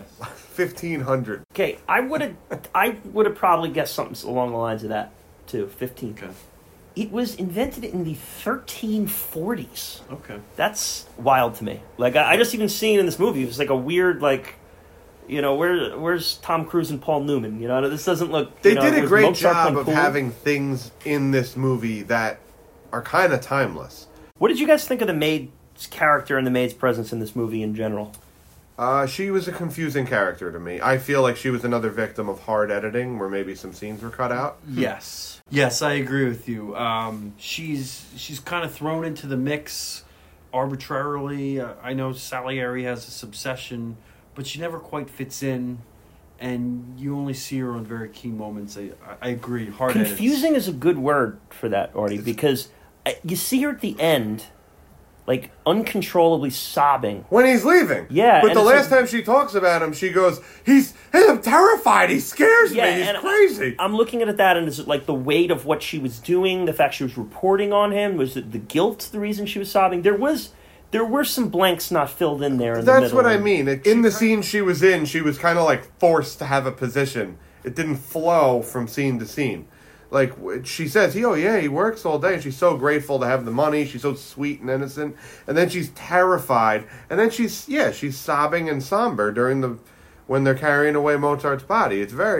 She was a confusing character. We get into this opera now. He's doing the vaudeville. He's trying to he's at night. He's writing the Requiem, and he's trying to put together this vaudeville at the same time. This is one of my nitpicks out of this, and this is a carryover from last week here too. These guys singing the opera here, lip syncing, is just way off, and it's a pet peeve of mine. They're just not. If you're singing opera, you're using your whole body to sing it. Like that's a head to toe exercise. You're not just casually just lipping along to these like giant vibratos. Where I think some of the later productions are pretty impressive, like and pretty, like the one with the midgets or the little people with the parrot people, the hop hop hop hop. You know, like it was just, and I think he went out of his way to just make everything so over the top. Right. Yeah. And that's the last opera scene or Yeah, musical scene. that's the very you end. see. Yeah, that's the very Yeah. end. There. The theater has its own character in this movie. It does. You know, it's kind of like it brings the people together. They use it as a political tool. They're like, that's why Figaro's band caused like upheaval in between the classes in France. So the theater is kind of this medium for Salieri to undermine Mozart. It's got its own personality. The theater. I was reminded here too of Shakespeare in Love, of the two different theaters. You have the theater with the Rose, Queen and, Elizabeth, and then the underground theater for the theater, people. right? Theater for the people. And one of the things they mention in the movie here for Mozart is that if he would have just been in the theater of the regular people, he would have been renowned. Probably. Oh, he's They in would the have loved him. He's in the royal royalty. one. Right. So, like, if the guy yawns, they're not going. They don't care. Yeah. If they like it, they're not going to go. Yeah, wow. Yeah, and the vaudeville finally is a hit where he makes some money. He doesn't know because he passes out in the middle of it and he's dragged home. Right.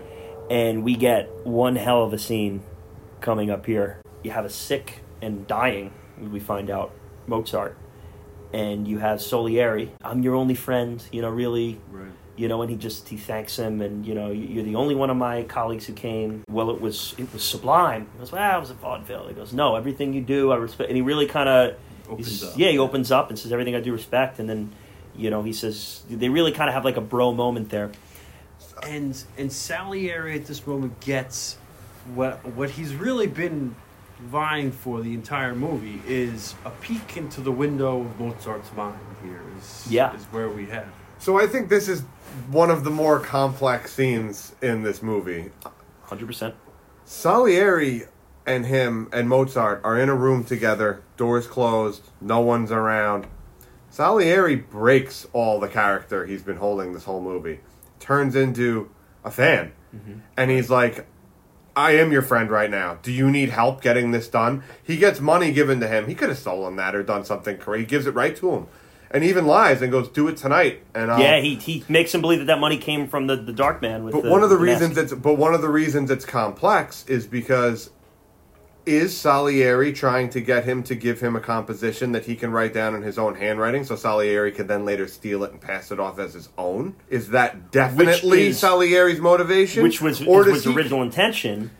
But as he's doing it, he gets sucked into the moment, and the music comes front and center, and they both just become like mediums for this song. Mozart's saying like, no, it's this, and he's like, that you go too fast. Yes, I love that. You go too fast. And he has it doesn't make any sense. It doesn't make any sense. Yeah. And Mozart's like, it does. And then he hums it. He's like, in between the offbeats, it works. And he's like, you're right. It does. A brilliant scene.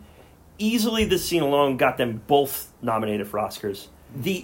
One of the things that I heard them talking about in the making of this is they looked at that scene on paper. Anyone who looked at it was like, wait a minute. Like, they're turning pages and they said, what is this? Like, this is the most boring...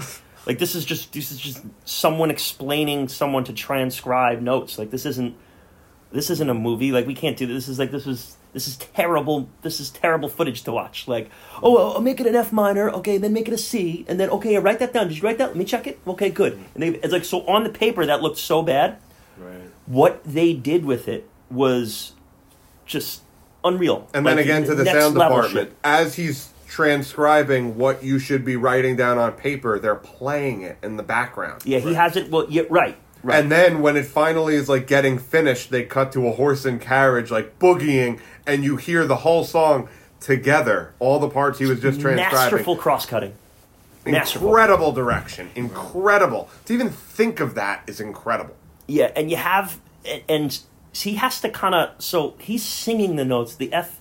And he's getting F on the show while it's playing, while the audience is hearing the notes. So like he's working with a little earpiece in his ear, so he's got to be on key, because otherwise that's going to get thrown off. They're doing this. I think there's a part with that. Yeah, there's a little cat and mouse between them in the beginning, because so the scene is being shot with two cameras. So if you're watching it, you'll show Salieri's face, then it will show Mozart's face. Salieri's face, Mozart's face. But this was not done at separate times or anything. This was done all together with the two cameras of footage, and was filmed like it would be in theater. So they said, like, even though it looks like the other guy's not on screen, we're filming it, and they're just taking shots from both cameras. And when they filmed it, his earpiece screws up, so he's completely lost. And you can see him in the shot, just stuttering, A minor. He's waiting for a cue. He wants to hear A minor, yes. And you have Salieri like, yeah, A minor, I got it. He goes, yeah, but he's also sick and delirious, so you have that kind of thing. Then he goes, no, F major. They just worked through it. They used all that. They didn't retake it or do anything. Kept going through. And then to kind of turn the tables, Holce, playing Mozart, just starts skipping lines. So he'll do every other line. And now F. Murray Abraham is getting confused. And he's like, wait, you're going too fast. Like, so he did it because he wanted the Abraham character to kind of lose his footing and not be able to keep up, and didn't tell him he was going to do it and didn't do anything. And then what they took and they just used between the two cameras and just made that scene work. And cool. My God, what a scene. And the sound behind it is what absolutely makes it. If you could not watch this whole movie and just watch this scene, it's an amazing scene. Anyone would be like, wow, that was really cool to watch. Yeah. Really awesome scene. Yeah, incredibly intense, charming, engaging. Just you're Informative. Just You're informative. learning You're about. like, this is how these guys' minds work. Like, one guy can say, "Oh, F major, we're going to run through the scale twice." He's like, "Okay, got it," and he just runs through the scale twice while writing music super fast. And at one point he says, "All right, play F, play C, and then move it up to E, and da da da da da," and they're singing, and he goes. He's like, the timing. He's like, standard timing, common time. I love that. He's like, he thinks to ask, like, if I'm writing music, I'm going to want to know the timing. How am I going to write this? Yeah, and the thing that I love, too, is the timpanis and the trumpets. So timpani is just a big floor drum, and the trumpets are just hitting one note. So everything's just dun, dun, dun. And he's like, oh, that's awesome. That's wonderful. That's great. And that's it, right? And he goes, oh, that's not it. It's like, put the vocal over the same notes. Are going to be da-da-da-da-da-da-da-da-da. And he's like, whoa, that's really good. It's just cool. And then he's like, put the vocals over the same notes. He's like, the same notes? He's like, yeah, they doubles over the horns. And he's like, oh, it's wonderful. And then amongst this. Oh, he loves it. And then the cross-cutting with the wife traveling home. As you brought up, Artie. And then, so when the wife gets home and confronts him, I honestly think she's confronting a different person. She's confronting Salieri, who he is now sleeping on a cot outside Mozart's bed. In his clothes, he doesn't shower, he's taking care of himself. Yeah. He's so enthralled in this process. He's like his partner now. And then she's like, get out. And he's like, he wants to, I feel like he wants to say, I'm not that guy anymore. Like, for this moment, in this house, I'm not that guy. I think he's but I watched over him. Yeah. I was here. Before that, too, when do you think we could get some sleep now? Like, Mozart's just been like, he has been taken to empty. Yeah. And the needle is bending on the E, right. and it's just... He's shot, and they did a great job of having the sun come up on that with the natural light again, and then just him passed out, and the whole setup to that. So now I wonder if Salieri, like, incorrectly or pridefully thinks he killed Mozart by forcing him to continue on writing this instead of resting or something like that. I think it's part of that. I think he wants to be the one who killed Mozart. I think it's part of that, and it's part of squashing all the shows. And really not allowing him to make any money. But I think, real quick, last thing I'll say is I think part of it is he wants to do that to Mozart, to God, to get vengeance. He's still going towards God a little bit. But I can't, it's a complex scene because I can't figure out what it is. I agree more with you, Artie, but it's a little bigger than that, is that I think he thinks he killed Mozart by commissioning that song to begin with. I agree with you. Because it's really, that's what kills Mozart. And that's when he talks about it. That's when he talks about it. Yeah. When he says, they're really killing a man, and then it cuts to... the guy opening the door. His plan is to kill him after he's got the song, and then pass that off as his own. And had he not had this moment with Mozart where they share something, they share a creation here. But he does blame God. He does blame God for killing him, though. He blames God for killing Mozart. He goes, you killed him. You wouldn't let me kill him. Right, and he makes him live on. Yes. So he can see that his music's being forgotten and Mozart's is like... You wouldn't let me have one part of it. I couldn't have one little part of it. He had to exist on his own. And I'm here 33 years later being tortured listening to it. But I agree, Artie. I do think he had a transcendent moment there where he got to experience it and he got to be part of it. The character of Salieri in that house was different than Salieri before and after that, in the rest of the movie. But that character doesn't survive. I mean, the character we get telling the story is still tortured by Mozart. Oh, yeah. Completely. It's a brief glimpse into, what could have been. Had Salieri welcomed Mozart into his circle, it's the Salieri we would have had. Right, just let him know you're a huge fan. You might have actually made him even better than he was by encouraging him. He might have made you better. Mozart even says at certain points, you got to train me in certain things. Right. Write shorter songs. If Mozart had a TikTok, he'd have to write 30-second songs. I think. Do you think they'd be good? I guess that one is really good that he plays at the beginning. I think that was in jest. I think he could figure out TikTok. Personally, I think. All right. I think he sits there dressed like George Washington playing piano for 30 seconds. There's 5 million followers. And Brennan, to your point too, is his wife Costanzi's like, this piece, this is going away. This is killing him. This piece is killing him. And she locks it away and then walks into him. Wait, can I get a look at that? He really kind of F. Murray Abraham kind of like he has a real like Cartman moment at the end of this. It's like Cartman like with Butters, like, yeah, and what else, Butters? Come on, Butters, I'm ready for you. Let's go. I'm your best friend, Butters. And then they take it away. No, give it back. Yeah, very, very Cartman. That's a really telling moment because she can't figure out, obviously, what makes Mozart tick. Because most of the movie she's saying, or a big part of the movie, she's saying, how are you not working on this piece? This person shows up to your door with real money, and you work on the vaudeville piece. Mm-hmm.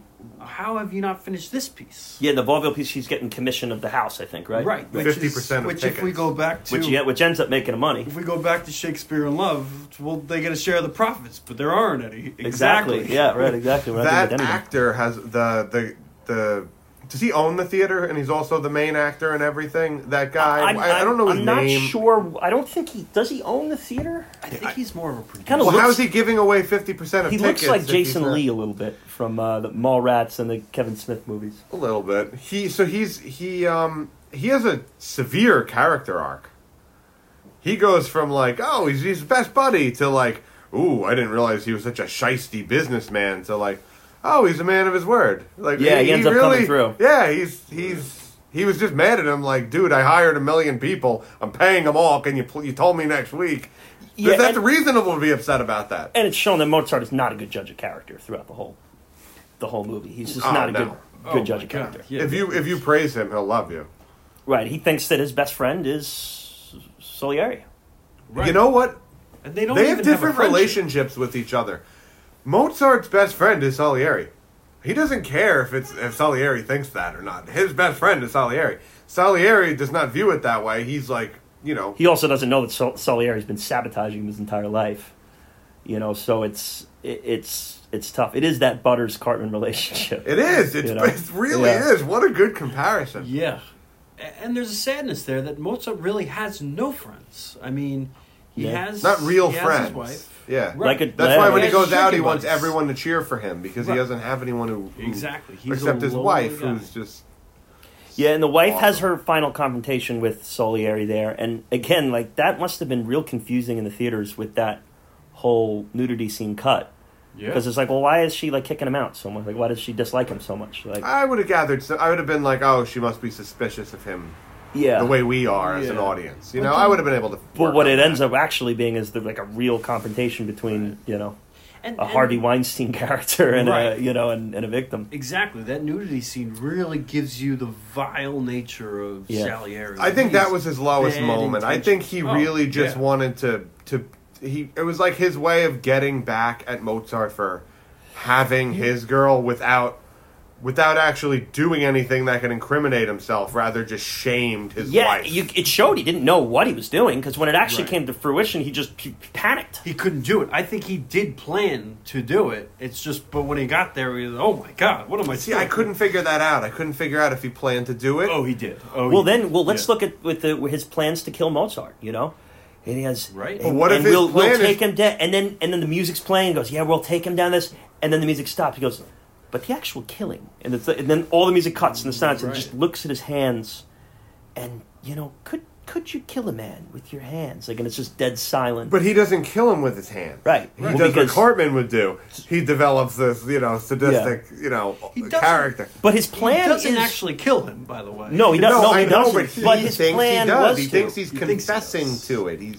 Does he even confess to it? He's kind of like in the very beginning. The priest says, "Oh, Mozart, yes, the man you say you were to have killed." Right, and he gets excited. You heard that? But then we.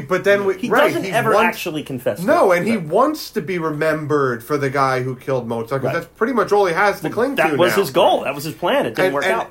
But you see the scene like he didn't kill him. Yeah, and he says he's mad at God because God wouldn't let him kill him. Right, God had to kill him. God had to take that from him. He was alone in a house with him. He could have killed him and left. But no one would have known for the better. But we know about that character that he's not really capable of that. No, because he didn't go through the thing with his wife either. And that whole scene about him looking at his hands. But when it comes down to it, could you kill a man with your hand? The answer's I don't no. know. I don't know. And the answer's no. He doesn't do it. No. Yeah. Right. So the final scene then is that we mentioned it already here with that mass body grave, and the funeral The was just limes. the generic coffin. What that kind they of just- job is that? Lime shoveler. Like, Yeah. you have like a 28-year lifespan if you're a lime shoveler. It kind of is sad that a figure that we now know and I guess generally love, Mozart, Hundreds of years later, was just a body, just another body thrown in a mass grave that who never knew of the impact and success he had. This is a cue for you to go on a Herman Melville rant if you. Yes, You know- I love my Herman Melville rants. Yes. People don't realize, like, the ABCs and Twinkle Twinkle Little Star are the same song and they're Mozart. Well, Like, his songs are so memorable, they use them to teach school children in the 18 and 1900s the ABCs. Because the beat and the melody is so memorable. Interesting. yeah, it is wild to think that someone who could be that influential and that iconic musically would never have known the type of success. Although he knew how talented he was, at least going off the character that we saw within this movie. He knew how much talent he had, but he just never got to know how successful he would be. Right, and in fact even had people telling him he was doing it the wrong way. It's too long, there's too many notes. And in his head, he's like, well, which notes do you want me to take out? Like, Yeah, right. It's like, do it better. Like, tell me what's wrong, you know? Right. He knows he's better than everyone. Yeah, and it's torture for it's like being a mathematician in a world where no one understands math. Oh, can you imagine that? Yeah. Jesus. Before we go into the awards, I want to just throw this out there. What do you think were the biggest flaws of this movie? Because this is a movie over the time that we've discussed it, we've pretty much waxed poetic about this movie, and it is a well-made film. Like, let's be honest here. Yeah. But when we start getting down to it and comparing it to some of those, what would you say are some of the flaws of this movie? There's some holes. When you first meet Mozart chasing the girl around, you think they, like, barely know each other, and then he's like, will you marry me? And she's like, no, of course not. And then she's like, I love you. And she's like, oh, okay, cool. Like, I love you too. Do you really love me? Like, it seemed unnatural. Yeah, and there was some other holes too with the wife, and then with Salieri and the wife's relationship felt a little. I don't know. Some people were the victims of hard editing. I disagree with you on that will you marry me scene. I mean that Yeah. it reminds me of The Apartment. The end of The Apartment is I love you. Shut up and deal. Yeah, where they're just the it's small kind talk's a I little. can't marry you. You're vile. You're crude or whatever. I've never seen. And The then she ends Apartment. up, You just She told me hasn't the married end. him. Yeah, doesn't ruin anything. Yeah, I figured it. I just mean some holes, like, vibe-wise. Some things kind of Yeah. felt a little weird. Like, the maid felt a little weird. Like, I don't know, some things felt a little weird. I felt that there was It's hard to pinpoint. it progressed way too quickly into all of a sudden he's really sick and he's not doing well. They could have hinted a little more of his It could have been It's gradual. the generation, gradual yeah. decline. Yeah, A little more it's- explanation all for of a why sudden he's drinking and taking medicine. Right. I You know, think the it's like wife the just last leaves half one hour. day. Yeah, and I think that just some of the romances could have been a little sharper there too. Like Yeah. they showed the courtship of his wife, and then he's married, and then they kind of suggested him. I'm not going to lie, I wouldn't have minded a 4-hour movie with an intermission. I really would have been alright with that. Just like a little more time spent. I think he clearly didn't want to make it a biopic, so he didn't want to get too much into the But details it's what of it his is. life. It's what it is. You know, you got to. That's where I feel the holes are. Well, that's what I feel the holes are. I think it needs a little more time. Is Mozart the main character? No, Salieri. It's Yeah. it's a biopic of what Salieri thinks his life was, basically.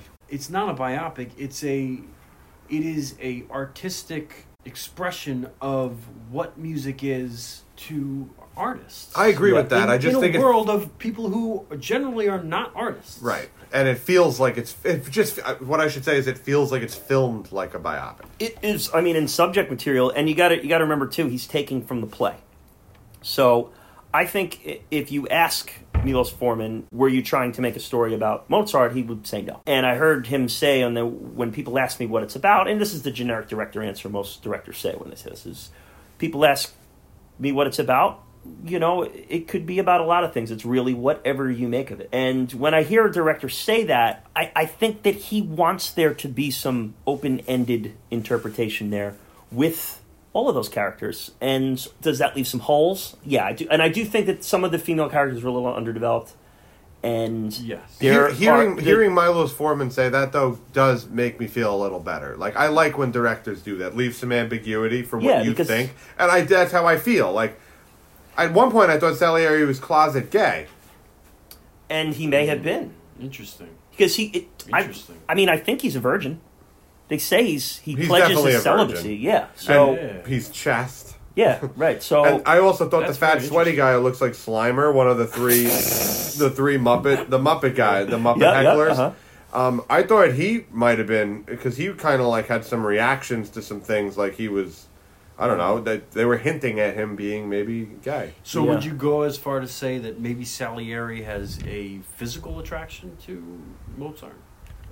No, I wouldn't go so far. I didn't take that just because the creature. Yeah, you know, he's disgusted at his person. But he's also attracted to him, not physically. He's attracted to his mind and his talent. He is just in general. I don't mean physically. I think he idolizes him. That's he idolizes him. Yeah, like he's infatuated with him. His talent. Yeah, as far as like, if I'm saying like drawbacks to this movie or flaws in the movie, I don't think I can really pinpoint anything specific. I'll just kind of like just reflect on an overall rewatchability of it. You know, I don't think it's as fully rewatchable as some of the movies we've discussed so far. It's I like it. If it's on again, I'll watch it again, but it's not like one that like on a rainy day I'll throw on. I disagree with that. If it's on, I'll leave it on. Yeah. You don't catch it on TV, but rewatching this, like if I've seen a movie and I watch it for this podcast, I try to watch it a little more analytically. I tried to do that with this. I was immediately just sucked in and entertained and had a great time. Like I love this movie, and I came in dreading it. Like I thought it was going to be like the first one was the longest movie we've covered so far. So I just was kind of like, oh boy, this is going to be a little bit of a chore here, and I had the same experience. Sucked right in. The acting is so great all around. It moves. It moves quick. It does move. That does. It does. And maybe some of the underdeveloped things, that's the cost of that. You know, the cost of moving fast is there's going to be some things you got to skip over. So, I don't know. Okay, so before we get to the BPC Awards here, we do have a couple Twitter questions. We go into the old mailbag, the BPC mailbag. We'll start with Ronaldo Sosa. Ronaldo Sosa is at rsantana2024. All right, what do you got, Twitter. Ronaldo? What do you got? Have you seen both the theatrical and the director's cut? If you have, which one do you like more? So we talked a little bit about this, or we've kind of referred to it a little bit. And, I mean, I think that, like, maybe some of us are a little unsure as to whether we saw the theatrical version. I tend to think that I did. Because I don't remember the nudity scene in there. And I don't remember it being 3 hours. So I think I probably saw the 240 one. I thought I had only seen the theatrical, but in retrospect, I've only seen the director's cut. Yeah, so if we look at it this way... And I'm pretty sure that I was working off of VHS from the public school budget. Yes, so right. You were the theatrical with a teacher fast-forwarding any scenes that are inappropriate. So I think to look at the question this way, if we look at the scenes that were taken out, which was, we talked about before, the nudity scene and the inviting... Director's cut's better. And then the other scenes were taken out with the dogs. The scene with the dogs was not in the original cut. Oh, okay. Director's cut. Yeah. So I think that taking those scenes out changes the movie thematically, and I hate that. I hate it too. I think they're uncomfortable scenes, and so from a general viewer, I mean, it maybe makes it a little more comfortable for them to take it out, but it takes away from the story. Yeah. They wanted to make a more PG-13, maybe family-friendly movie to do better. And the irony there is this movie did not do great at the box offices compared to other Best Picture winners. Yeah, I mean, it didn't even crack the top 5 in movies there. We mentioned before, it was a big year in movies. So, so I think to answer that question is that I think thematically, cutting those scenes from the director's cut, the theatrical cut, it hurt the movie. So I like the director's cut better. And I kind of feel that way a lot of times with movies. Like, I want to see the director's cut. I want to see the director's vision, not like the studio version. Yeah, and Ronaldo, after you listen to this episode, let us know what you think of our answer. Yeah, I mean, or do you agree? What do you think? Did you like the theatrical version better? Our next question is from frequent flyer Kathy Short. Catherine Short asks, How did you feel about the portrayal of the relationship between Costanza and Mozart? Do you think it provided much-needed levity to the film? Brendan, I'll start with you. What did you think about their relationship? I feel really bad for Stanzi. She's a dedicated wife who really does love him, and were it not for his gift, he'd be a loving husband. But because of his gift, he's a tattered man, can't keep control of himself, and he goes drinking, and he goes to sexual expeditions, and can't return the love. But it is evident that he loves her, he just can't do it. So Yeah. I think the movie gives a great, I guess levity was the word. Mm-hmm. It's great, it's sad. Yeah. It's sad is what I want. I think Mozart does that himself. I don't think the relationship between the two of them adds the, little bit of comic relief. So then, to ask it in a different way, do you think that the movie's better served with them just touching on his romantic life and keeping it between the intense relationship between him and F. Murray? Or No, is it... I thought it was done. I thought the way it was fine. I just But don't you didn't think feel levity out of it? I think Okay. Mozart did that himself. Okay. I thought that's what I'm saying. I Okay, think so- his personality. Do you think that the relationship brought levity to the movie? No, she's just part of the movie. He really does that on his own. Yeah, his whole shtick. Yeah, his the character. the his- laugh yeah, alone right. does it. And that's, yeah. I mean, I think it's nice to know that Mozart has the dedicated companion, and I think it brings levity in that sense to know that he's not alone. I agree with The that. sadness is that he can't. It's love unrequited. She loves him, and he doesn't have the capacity to do it. So in a way, it gives levity, but it's failed. I guess failed levity. Well, and I'm going to agree with both of you in that I think that Mozart's character alone, just the effervescence of him, brings levity to, to what could have been a very intense and dark character. You got a different feel from it, just how Holsey decided to portray him. And I think on top of that, having the romance in there, the scene of them on the floor, there was some nice moments there. You know what? Catherine might be right. Kathy Short might be right. I'm starting to think, because both of them are the two in this movie that are not elitist. Mm-hmm. Everyone in this movie is royal and elite and elegant, and they're not. And even when she travels to wherever she goes and dances with that other guy at this elite, she's like, this feels wrong. It doesn't feel right. Right. She wants to go back, and then she goes back to Mozart, and he's sick, and Yeah. And even the vaudeville guy is elite. I think Kathy's right.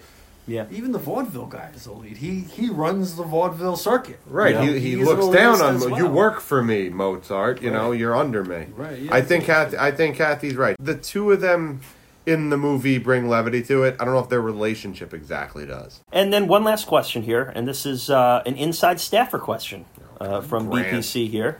Jay Dowski. Oh, okay. Jay Dowski, you may have heard on the American Beauty and Gentleman's Agreement episode, asks, in your honest and humble opinion, is this the best picture winner of the 1980s?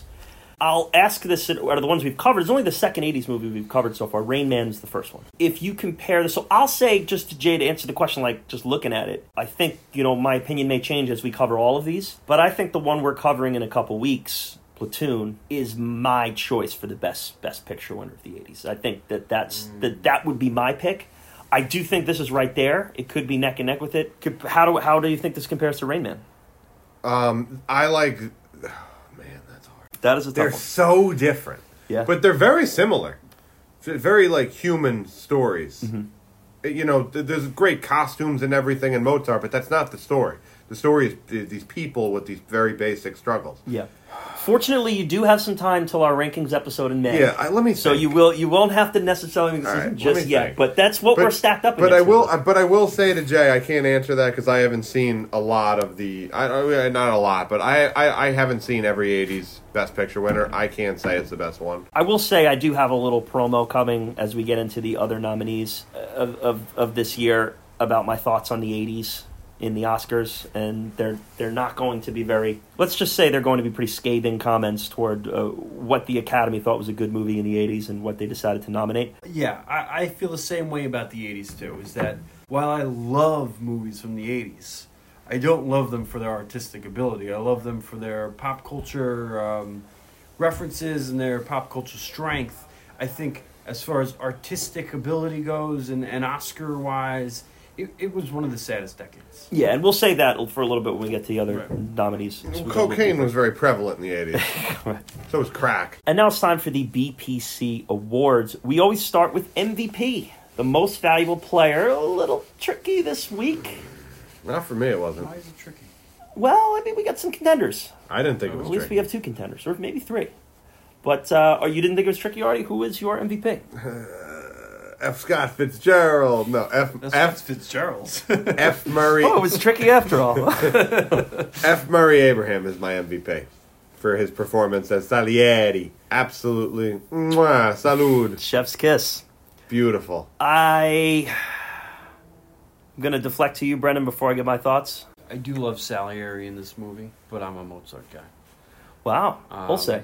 Yeah, I think it's, you go from Animal House to Amadeus, and I think it's an unexpected performance, to say the least. I'd say. He plays it perfectly.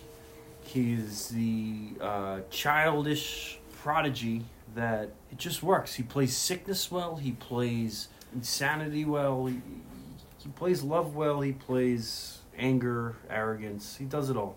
I think he's the MVP. It is an incredible, incredible performance. It really is.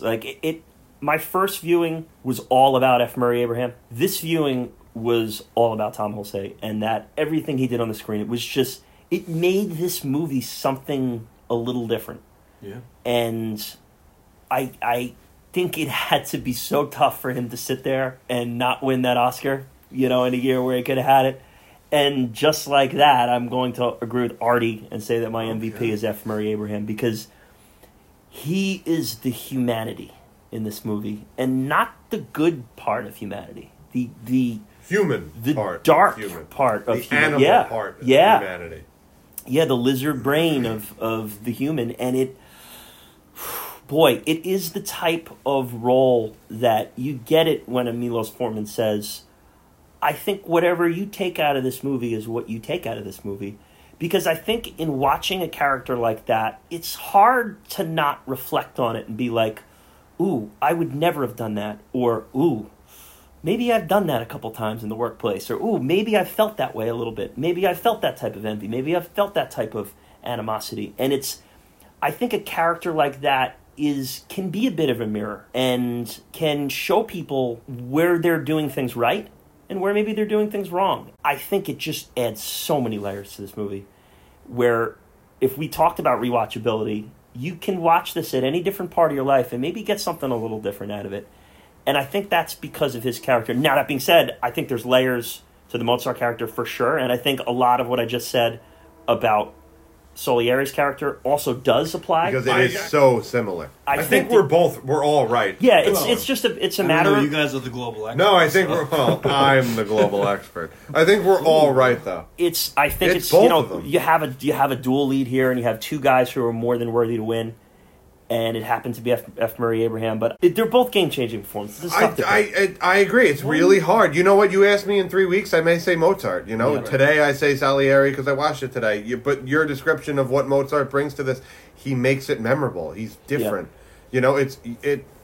I had to pick. I picked Salieri. It's not an easy pick. And hey, the Academy had to pick that year too. People have to pick someone besides Mike Trout every year.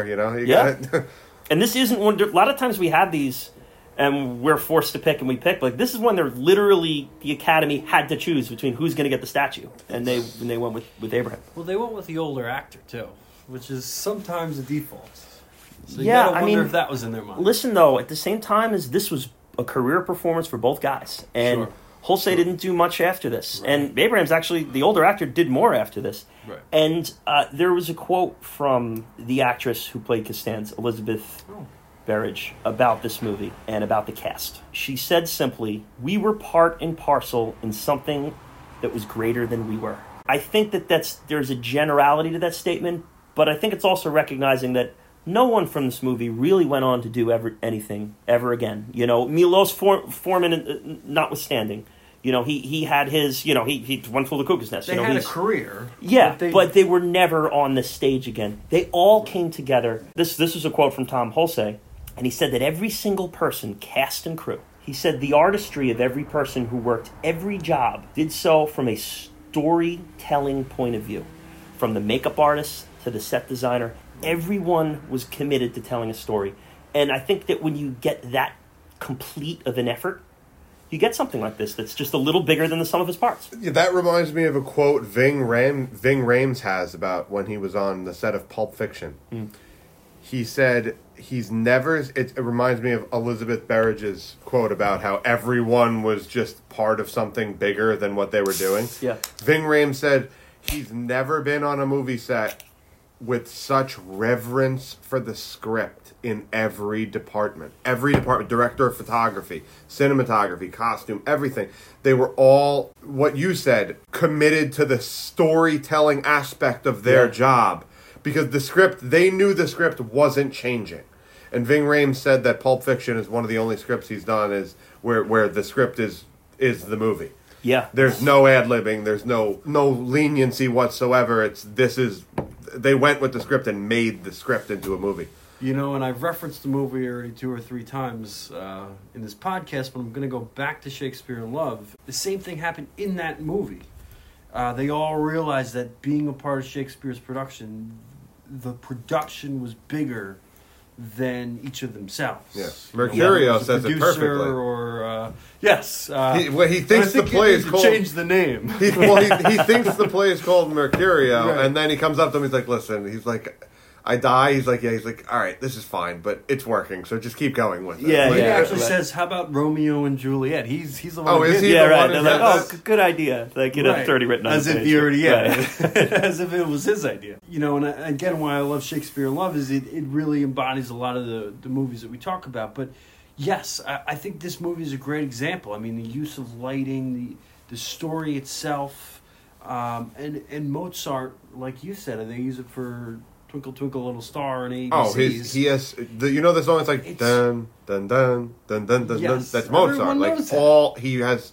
Well, that's in the beginning of the movie. Yeah, but he has countless songs like that. Yeah. Right, and so they chose a story that everyone can attach to. Everyone knows Mozart, whether you're 10 years old. And it's just somehow neurologically easy to memorize. Like Right. it's easy to remember. Well, and that's why this movie it can grab you. It's so because true. It's so true. Yes, I know Mozart. Right. Yeah. This complex thing, I get it. It's riffy. Right. It's catchy. Right. It's obviously Milos Forman. It's obviously Quentin Tarantino. Yeah. It's the directors. Yeah, They're like, it starts from them. It's like a head coach of a team. They bring everyone together. This is the culture. This is what we're going with. And this felt like Cuckoo's Nest a little bit, with the way it was kind of like everyone perfectly moves within the frame. The camera's always... He has a lot of choices for where he could put the cameras in these rooms, and his choices are correct. Like, he has a lot of choices. He could put it in the corner, up in the on the ground. Where he picks, he's consistent with it. There's only 3 or 4. They cyclically move through the camera shots. Really well done. And here's a quote to support that, Artie, is Vincent Schiavelli, who's in the opening scene there, who's also in Cuckoo's Nest. Yeah. There's a little bit of time, 10 years between the 2 movies. Milos Forman called him up and he goes, I got a role for you, it's a small one, but you come in. Yep, sure. I'll do it. And it's a very small role. Yeah, of course. Yeah, you made my career. They filmed the opening scene and it's just him walking into the building and walking up the stairs. Cut! Vincent, TV is ruining you. He's like, what? He's like, TV is ruining you. He's like, all he was criticizing was how he was walking. He says, you're walking like a TV star, not a movie, not a theater. Not a theatrical artist. Yeah. He goes, so I did it again, and and he goes, perfect, and then they moved on, and it was just like all I did was walk from one end of the room to the other, and he saw something. That's Quentin. Yeah. That's Quentin shit. Yeah. Quentin notices little subtleties. But that already, like you said, everybody moves a certain way. So when he's being carried out by Salieri because he passed out at the play, I don't know if you noticed this, but there's 3 boys with angel wings standing there in a perfect diagonal line. It's a beautiful shot. Wow. And he carries them out through the thing, and the 3 boys, one walks, then the other, and they move in such a way that it's really symmetrical and it's choreographed. It's obviously deliberate and timed. And that kind of shit is noticeable subconsciously if you're not looking for it. But if you're looking for it, it's even more. You appreciate it even more. Very cool. I'm trying to bring to the forefront in this podcast, in all these episodes, cinematography is really awesome, and if you could find a way to find ways to appreciate it, it really adds to some bad movies you might notice have some shit really well done. LVP. This was a little tougher. We all kind of said this. You had to really look closer to see who was maybe not walking the right way across the screen here. Yeah, in the terms of LVP, Cynthia Nixon is my LVP, and I think she's meant to be a very important character, and she just doesn't deliver. And this is the maid. She overacts like crazy. She overacts. I think she's very young at this point. I mean, she's probably 18, 13, 19. Yeah. Oh, wow. No, she's older than 13, yeah. 18, 19, I'd say. It feels like there were a lot of hard cut scenes, that she was in it more. She didn't work with what they were going for. They used her role for what they needed it for. Right, like I was saying. Yeah, the holes in her all. emotion, that doesn't make sense. Right, in the end, she's crying for Mozart, but...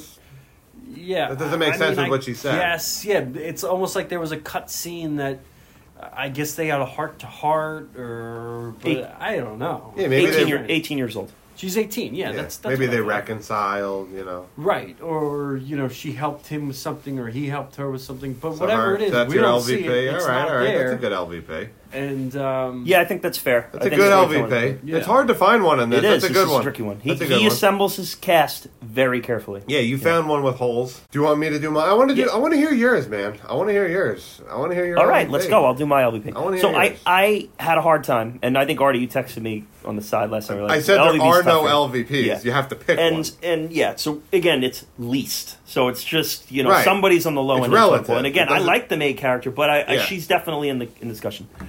Kind of went with this one. It has nothing to do with his performance. I thought his performance was fine, but I thought the value of what the character meant thematically just really wasn't conveyed with enough weight. And that's going to be Mozart's father.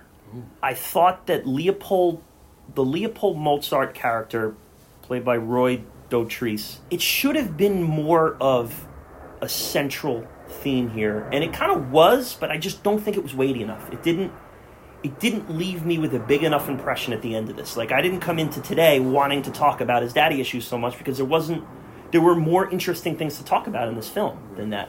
And I thought that the actor was just kind of a little dry, and he just didn't really own the screen on the couple of moments he was on the stage. So I don't dislike him, but he's just my LVP. He's my least valuable player.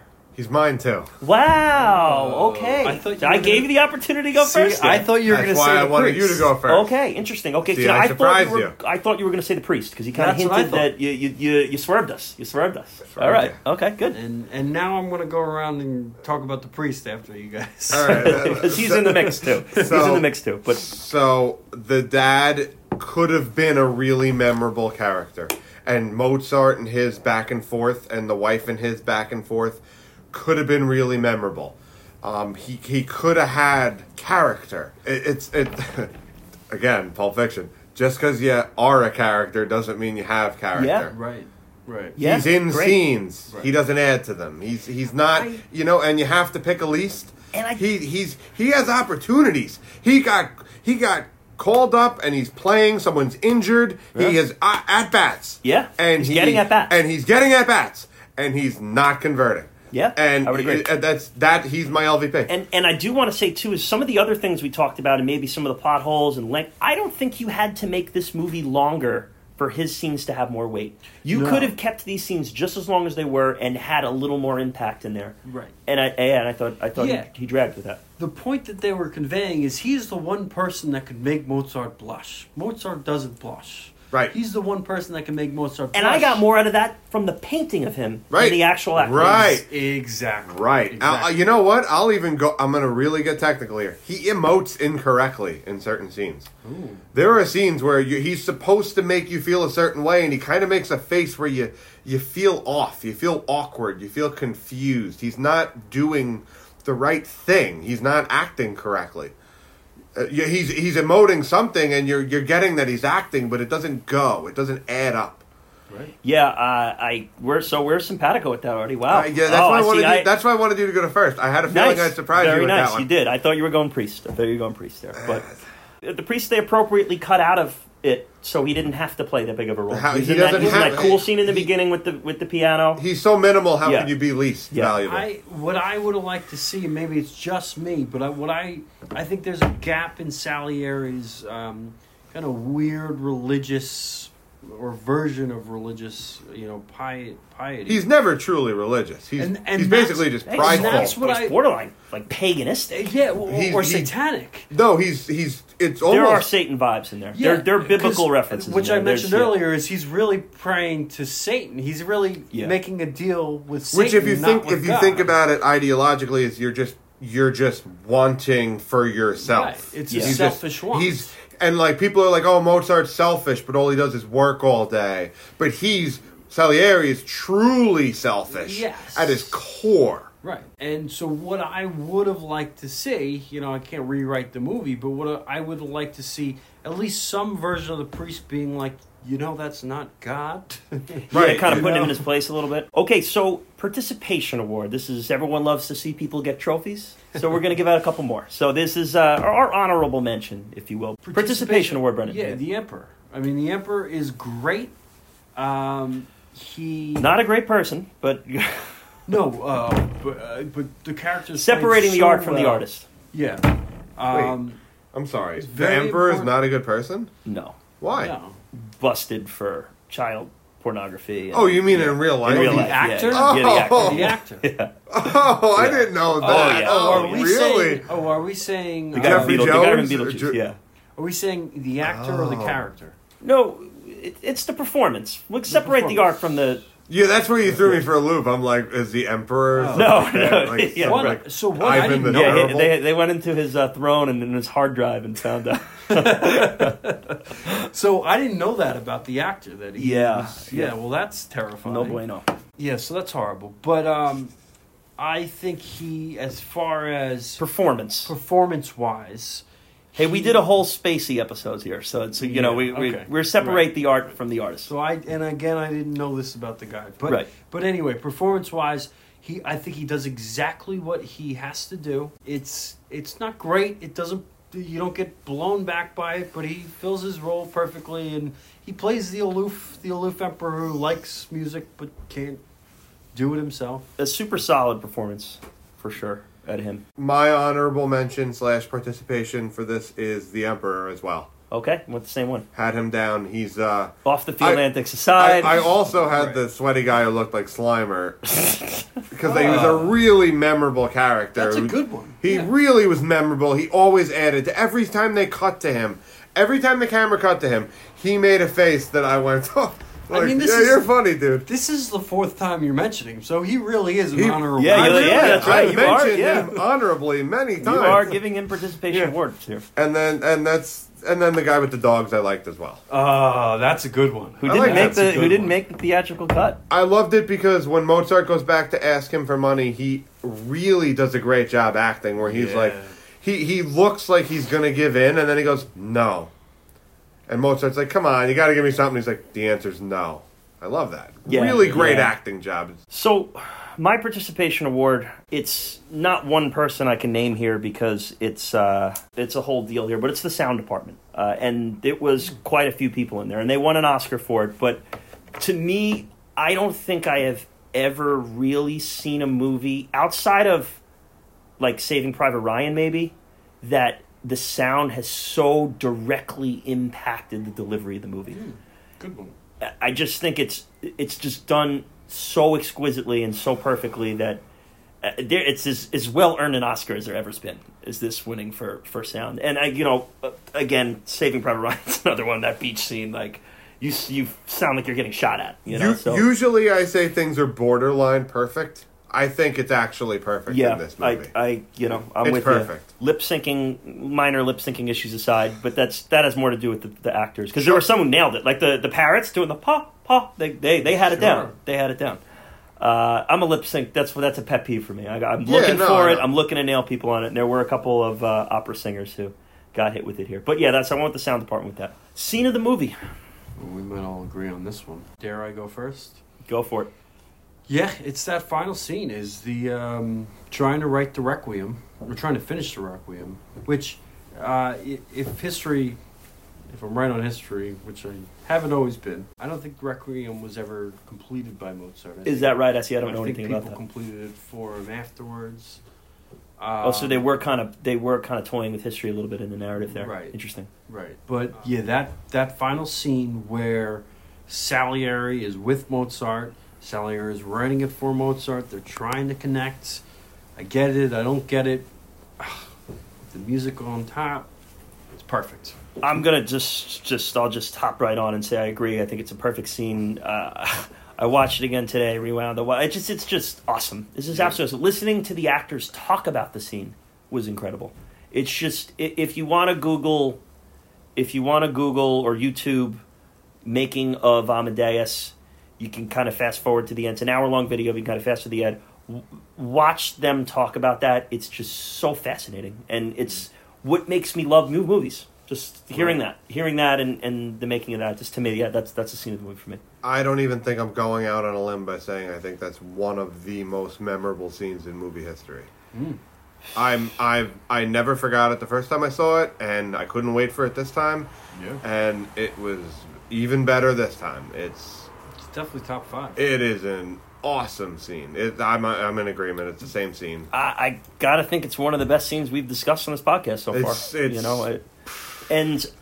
Maybe when the rankings episode, we're going to talk about some of our top scenes out of the movies. It's one of those scenes where if you just Google one scene from this movie and watch it, if you Google that and watch it, you'll be like, wow, this is serious. Yeah, I need to see this. This is serious. Yeah. This is real. Yes. Yeah, clean sweep there. Unanimous, Yeah. Time for the Time Machine recast.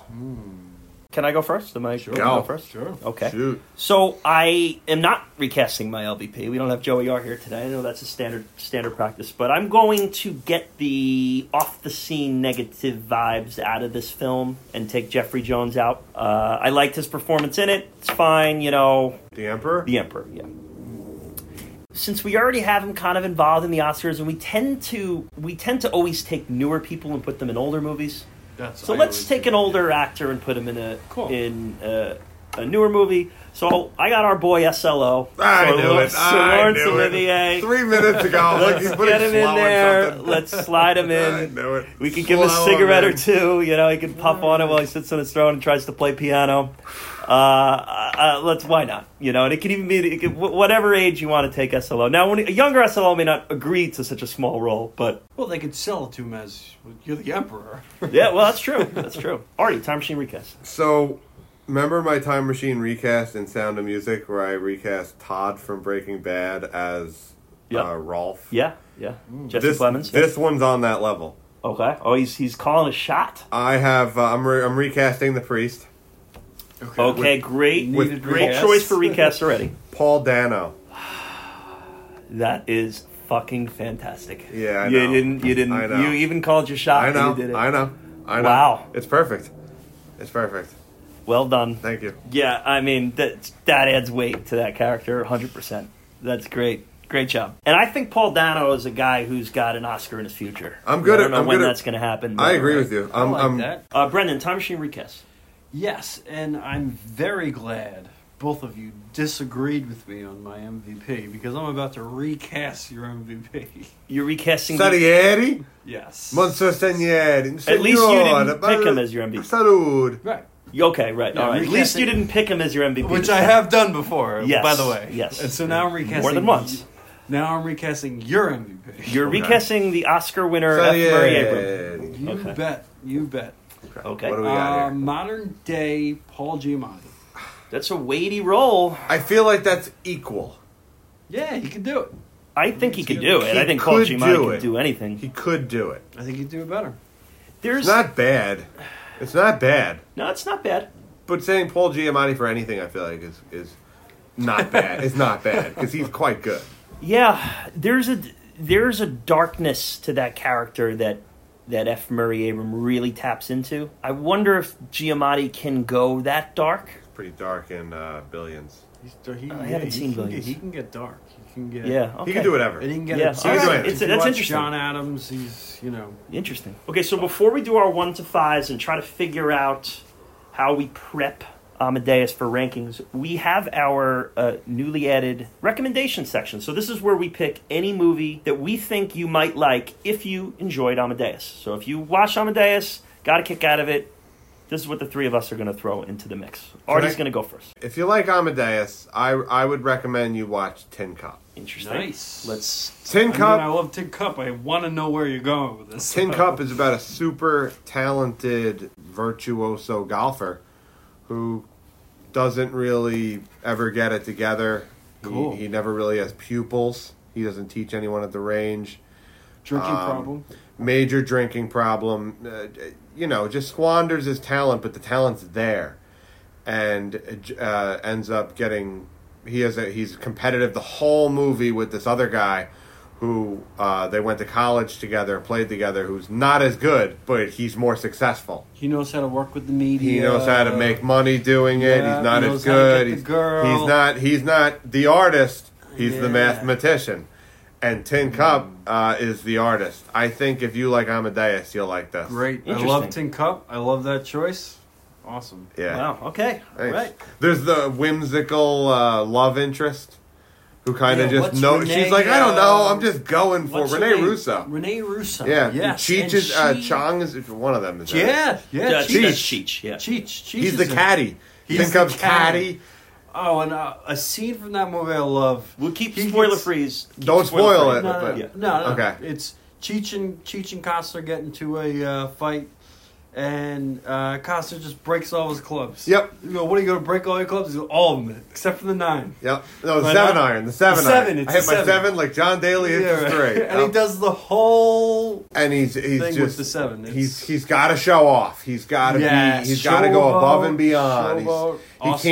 can't just do what he knows what would work for him. He has to go. It's such. Ooh. I All right, really. nice offbeat tie there. I like it. Yeah, Thanks. yeah, I like it. real offbeat. I love it. Brendan, this is Yeah. your first. This is your first time delving into This the is my recommend first section time. here. Right. Yeah. So Christopher Nolan, The Prestige.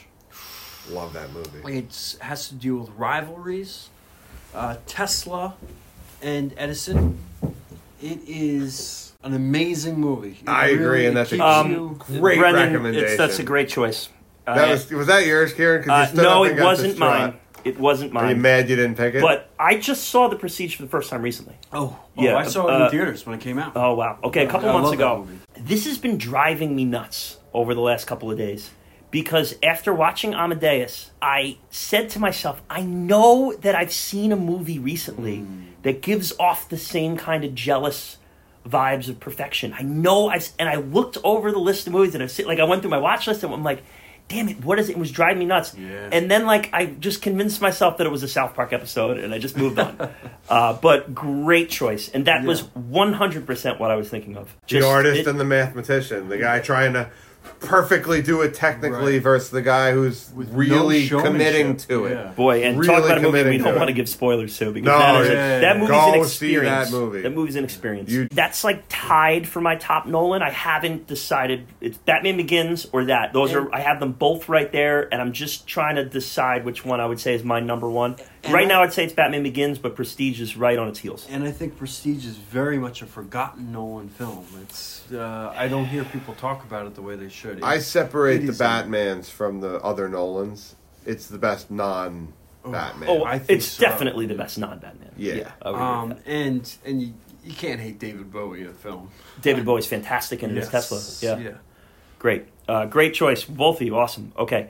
So I went with a movie I feel like I've been talking about a lot lately, but it just tied in so perfectly with this one in a lot of ways. And in some ways are a little spoilery, so I'm not going to get too much into it.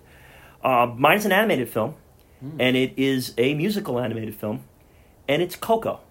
It's Disney's Coco. Oh yeah. So many of the themes that are in this movie: jealousy, striving to be a musician, striving to make your name as a musician despite being held back by family. That's in there. A lot of the smaller themes. And then the idea of your memory fading away is very much a part of this too. Is in the ending scene of this movie, which we didn't really talk too much about it, he's just, I'm stuck here watching people admire Mozart while my memory fades into obscurity. Right. And that's a major theme of that movie. I just recommend anybody to go out there who has Disney Plus, put that movie on, watch it with your kids, watch it as an adult by yourself, whatever you want to do. It is a movie that will reduce you to tears. It is an important film. I think it's probably one of the best animated movies I've ever seen. Wow. And I think it's a movie that should have been up for Best Picture, and I think it was one of the best movies of the decade. Chris G on this podcast says it's the best animated movie he's ever seen. Ever. Yeah, Ever. so I highly recommend for you to make that a priority. And not for nothing, I think you should make Prestige a priority. I think you should make Tin Cup a priority. Those are all great movies. They're all great movies. The other movie you should see, if you like Milos Forman, is Man on the Moon. He directed that as well. Jim Carrey? Jim Carrey. Yeah, just that was another artist surrounded by people, and he's not understood. He's just his own thing. Good one. He's his own thing in this world, and it's funny, but it's not. It's like it's. I have a problem with If you- Courtney Love, I guess, a little bit. It's- But she's everyone weird. has a problem with Courtney Love. She's weird. She doesn't take away from the She's movie though, actually because good Milos with the movie, Milos yeah. Forman's a good director. He's not going to She's- put it in if she doesn't. She's a great actress, actually, in that movie. She's And very and, good. And if you're going to it's cast, just knowing her history with Right, Kurt right. Cobain is, whatever. But if you're going to cast character faces and stuff, Courtney Love's a good character face. It works. Yeah. The movie's good. it's true. Yeah, It's a and good again, movie. just an interesting career for and, Milos. and the guy really doesn't, dude. You can go through the guy's whole catalog of every shot Yep. he's ever put in a movie. They might all be perfect. Yeah, People versus Larry Flint is another one. That was another recommendation nominated I was for, thinking about. Nominated What for a Best weird- Director. in that. Yeah, Woody Harrelson's always. And I watched that movie, and I'm like, why is this movie so good? Why am I so into this movie? Well, This is kind a of like similar thing- Courtney Love's in that. Is she really? Oh wow. Yeah, she had a career. She did well. She's talented. Okay, so this is where we put the movie into the BPC calculator. We go 1 to 5 with our 3 different categories here. The first category is the performances. The second is how the movie is shot, how it's presented, what we see. The third category, themes, how the movie's told, the story, all that stuff. So 1 to 5, 1 being has absolutely no business being nominated for Best Picture. 5 is a slam dunk quality of a Best Picture winner. We'll start with performances. Brendan, how are the performances in this movie 1 to 5? Strangely enough, I'll give this one a 3. And 3. the reason is that we've pointed to multiple characters that were irrelevant and not good. The ones who were great, and there's not a lot of characters here. So the ones who were great, and the ones who weren't great were pretty useless. And that's why I'm going right in the middle. You thought the back end of the cast lagged a little bit. Exactly. Okay. Artie, 1 to 5. I disagree. I give it a 5. I liked most performances in this. I thought it was hard to find an LVP. 2 incredible performances. I give it a 5. Yeah, I'm going to give it a 5 also. I thought that the top end of this was as top end as it gets. I thought the supporting actors and the supporting roles did their job, and they did everything that was asked for them. I think that it's rare when you get a movie where you could have 2 guys who easily could have won Best Actor for the year in the same movie, nominated for the same year, where they actually were in position to do so. And so many scenes together, too. Like, in the same scenes. You're in the same scenes, and you're both being nominated for Best Actor. And it's a lot of kind of what I felt with Beauty and the Bounty, too, where you just have, that one had 3 who were up for Best Actor, and all deserved it. Wow. So I think it's a 5, and I think F. Murray Abrams' performance is all time. It's all time. It's all time. It's all time. And Mozart's is, too, though.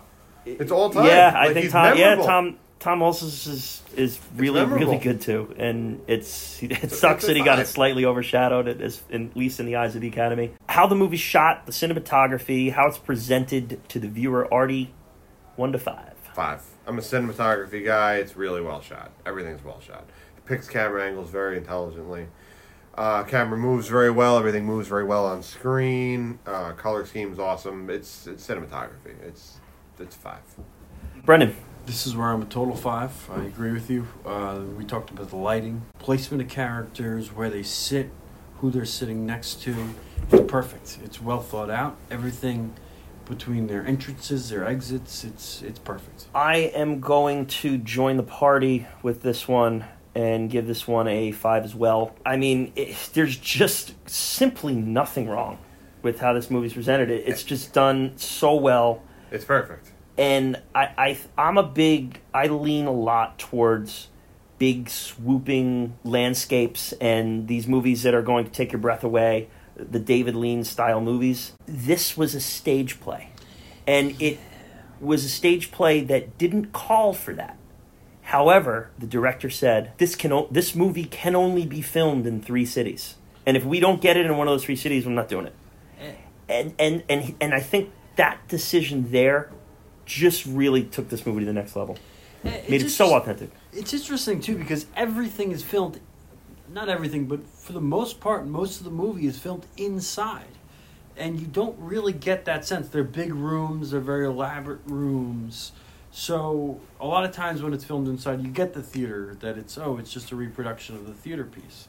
Yeah, that's an interesting point. And it's honestly, not a landscape movie. The shot of them composing, when Mozart is composing, he's acting to a camera right below him. Great. Those are never forgettable shots. Once you see them composing like that, you will never forget those shots. And absolutely. No matter who you are. And I love after, it is really a grandiose shot, and then you get a shot of the crowd. Yeah, right. Yeah. 25 people clapping. Real light clap. Or the Muppet hecklers up in the balcony. Right. One of them literally takes Slimer. 2 fingers and slightly slides the curtain to look across. And there's another guy sneering back at him like, Come on, we want some more Salieri. The Emperor yawns. We do like to give love to cinematographers here in this podcast, and Miroslav Andrzejczyk was the cinematographer here for this one. He also did, along with Milos Forman, Hair, which was Milos Forman's musical in 1979, his post-Cuckoo's Nest project. He did Awakenings, which was nominated for Best Picture in 1990. Robert De Niro. Robert De Niro on that one, yes. Okay. Mm-hmm. Wait, Robert De Niro and Robin Williams. Robin Williams in that too? Yeah. Robin Williams is the doctor Robert De Niro has, basically he's a vegetable. And whatever medical treatment they give him, he comes back, becomes a completely normal person again for a short amount of time. And then it degrades, yeah. Oh, and we just spoiled torture. that movie. So anyway, go see Awakenings. Well, we've already covered that year. That was the Goodfellas Silence of the Lambs. I should have done the Mozart laugh instead of my laugh. That would have been good. Fuck. Yeah, Awakenings was a Best Picture, and I think De Niro was up for Best Actor in that as well. I never knew what that movie was, and I saw it one day in high school, and I was blown away by the entire movie, the premise, and both of their performances. Also, a baseball movie that I definitely love is A League of Their Own, cinematographer of A League of Their Own. Good movie. Another tight movie. Yeah, well shot movie. That is an unbelievable movie. Yeah, really that's tight, one of my well favorite. It's a good cinematographer. Good cinematographer. These guys make movies, man. They make movies. But that's a well-written, funny movie. Yep. Great character arcs. Decent acting. Madonna's in it. Rosie O'Donnell's in it. It's the best you're going to get out of Rosie O'Donnell and that's Madonna. the best Rosie O'Donnell you will get. And That's she's great. definitely peak Rosie O'Donnell. We can agree on that, She's right? great in that, yeah. I'd like to Maybe Curb Your Enthusiasm. Maybe Curb Your Enthusiasm. Oh, it's I Curb. don't know. It's Curb. And the third category is themes, how the story's told. I'll go first to clinch my clean sweep. It's going to be a 5. I think this movie is deeper than it needs to be. It does more than is called upon it to do. It is a movie that can probably invoke a feeling out of you that's different every time you see it. You could probably find something different out of it wherever you are in your life, whatever age you may be. I think it's an awesome movie about professionalism and about striving to be the best you can be and what the costs are of that. I think that this movie was told damn near perfectly. I give it a 5. I would give this a 4. I think there were. It's a 3-hour movie. We talked about how Artie wants it to be a 5-hour movie with an intermission. Maybe a Netflix episodic. Yeah, right. I think that there were things that were left out that they wanted to add in, and they could have added. I'm with Artie on 4-hour with an intermission. You thought that it could have been long? It should have been longer. Should have been longer. There were things they could have added into the storyline that they didn't. Yeah. Artie, 1 to 5. 5. Sweet. A 5-5-5er from both of us. Anything to add on to why you give it a 5 there? No, nothing to add. Yeah. It's Yeah. Clear cut. So that being said, it's a 5.55 for me and Artie. Brendan, you held it back a little bit. You put it at 3.54. Right. Now thinking about where it might land in a 1 to 92, I'll say that I think I'm going to have a very hard time ranking this movie when it comes to our rankings episode in May. It's a weird one to rank. Let me jump on that. One of my thoughts with ranking this movie is I feel like I need to see 50 more movies before I can. But even just ranking it within the ones that you've seen that we've covered, it's very hard. It's just it's hard to place this movie so up against other movies. them. It is its own thing. Right. See, that's funny. So I had lower rankings with the categories you have. For me, this is top 5. You think it's going to end up top 5 if you saw all 92? Yeah. So none of those movies are going to get a 5.55. I'd say about 5. That's what you're saying. What? Probably. I could see it being top third for me. Top third. Okay. Yeah. Like so 35. Top 30. Yeah. 33 to 35. It's hard to find a flaw in it. There's movies I like more than it. It's But hard. that's not the It might question. even move up. But I haven't seen all the movies. I haven't seen all 92. That's not. So I probably haven't seen about 30 of them or something like that. But the question isn't what would you prefer watching? No, it's what What's do a you better think it movie? would rank? What would you if it's up against these other movies? Is it getting the Oscar or the other movies getting the Oscar? Right. Really, What's a what it comes better down to. movie? Yeah. Yeah, and it's hard to choose. Tough. This is a hard one. Yeah. It's a hard one because it's really well made. It's hard to say anything negative about it. Yeah, I haven't given too many of the 5.55s out. I've given a few though. Like it's to I me don't like think I have either. to me anything in the top 25 should get a 5.55 because the 5.55s are for what does it display the qualities of the best picture winner. It's not is it the best movie of all time. And I think that this really does display every quality you'd ask it to. Right. But now if I put it, I don't think it's Milos Forman's best movie. I think that Cuckoo's Nest is Milos Forman's best movie. I agree with that. So you can look at that right there. But now we're But comparing that's a top tenner. But now we're comparing Hattori Hanzo swords to Hattori Hanzo swords. Right. And we're going to have to do that, unfortunately, at some point. This But how do you podcast. compare a Hattori Hanzo sword against any? You You, can- only compare it against every other Hattori Someone's Hanzo got to get sword. the statue. 1 to 92, I'm going to just start this by saying this one is going to surprise me wherever I put it in the end. It's very hard to forecast. I'm interested into what the hell we're going to do when we get to our when we get to our 30 in May and we rank the 30 movies we've covered at that point, where this one will be. Even in looking at the ones we've done, like how do you compare this to The Departed? How do you compare this to Rain Man? How do you compare this to Sound of Music? It's all very interesting. So I want to say that it's probably already touching the top third, like Yeah, you that's what said. I'm I think that's thinking. probably around where it is. Like around, could be as high as 25, could be as low as 35, pushing 40. I don't think it's in the bottom half. I certainly got to don't. figure I know what the bottom third is. You know, you got to figure the bottom third's the bottom third. So now there's 2/3 left to deal with. This is in the middle of that somewhere.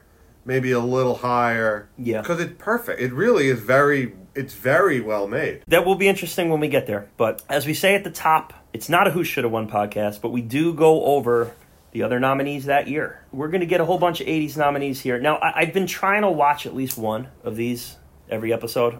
I didn't get around to it this time. And it bothers me a little bit because there is a David Lean movie in here, his last nomination for Best Picture. And I'll start with that one. It's A Passage to India, a big production as David Lean tends to do. It's a cultural mistrust and false accusations doom a friendship in British colonial India between an Indian doctor and an English woman engaged to marry a city magistrate and an English educator.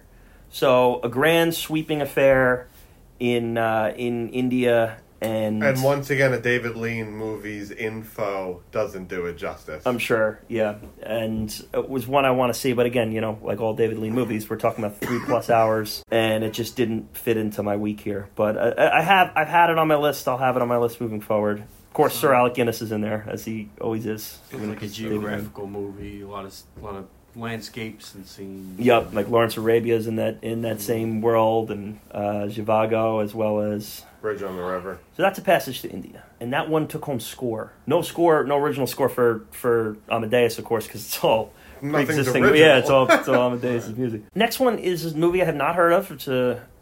This was one that I eyed because just of the runtime, an hour and 50 minutes. A PG movie directed by Robert Benton. It's called Places in the Heart. In Central Texas in the 1930s, a widow with 2 small children tries to run her small 40-acre farm with the help of 2 disparate people. Disparate. I don't know why. Disparate people. I don't know why I feel like I've seen that movie. It's a big acting I thought nominee so, too. one. Sally Field Yeah. gets nominated, and John Malkovich gets nominated as well. I've You also seen- have Ed Harris. You also have Danny Glover. I've seen A lot this. of- I've seen this movie. Really? When I was a kid. I've seen this movie. Terry O'Quinn from I haven't Lost. seen it in a Disney long Channel time. movie? Couldn't tell you about it, but I bet you if I watched it, I'd think a bunch of scenes were familiar. Wow, I've okay. seen this movie. Okay, next is A Soldier's Story. It's directed by Norman Jewison.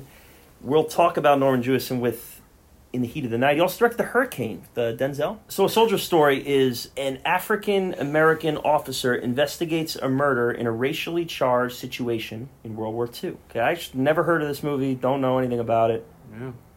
don't recognize any of the actors, so this seems like one that I'm Moving going to on. attack in a little bit. Moving on. Yeah, exactly. And that leaves, this is one that I have had my eye on that I've wanted to kind of look at and watch. It's The Killing Fields. I don't know if you've heard of this one. It's I've heard of it. Sam Watterson is the lead actor in it. Sam Watterson's our dad's lookalike, the Law and Order guy. Oh, yeah. Yeah, he's nominated for Best Actor. Oh, he had a career before TV. Cool. Oh my god, he is such a lookalike.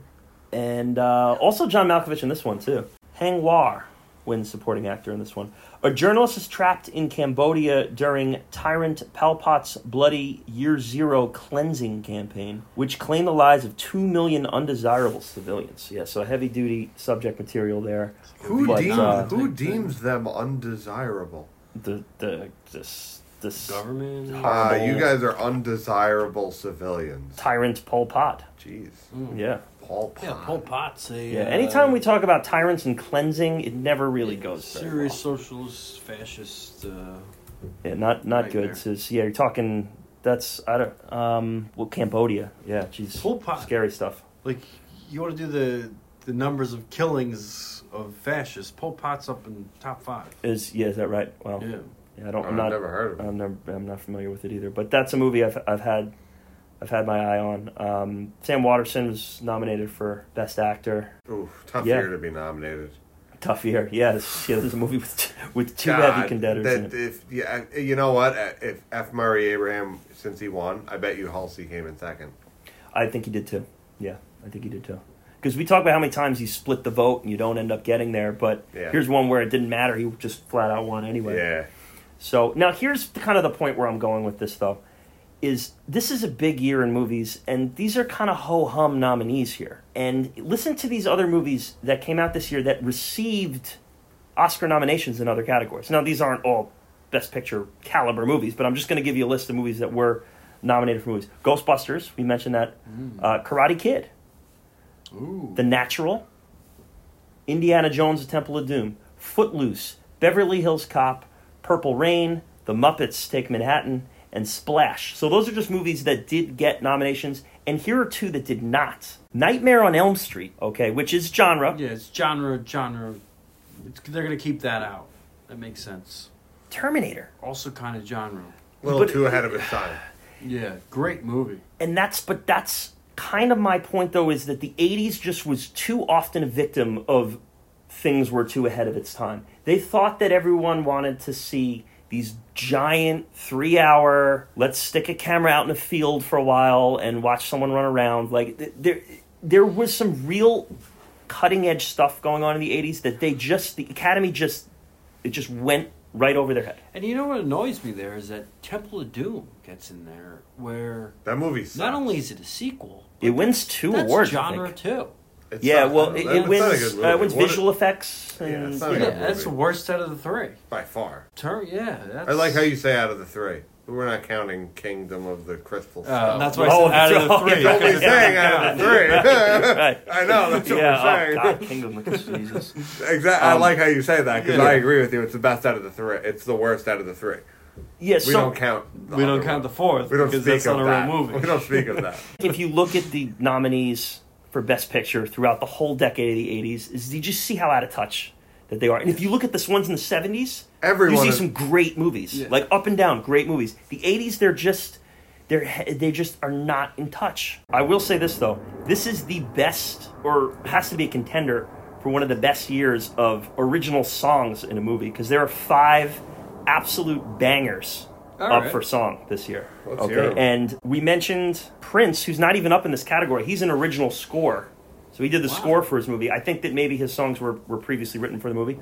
But we have 2 Footloose songs. So Footloose by Kenny Loggins. Kenny Loggins, awesome. Guy just makes soundtrack movies. It's a song that still plays on radio Soundtrack today. songs. He also did Top Gun.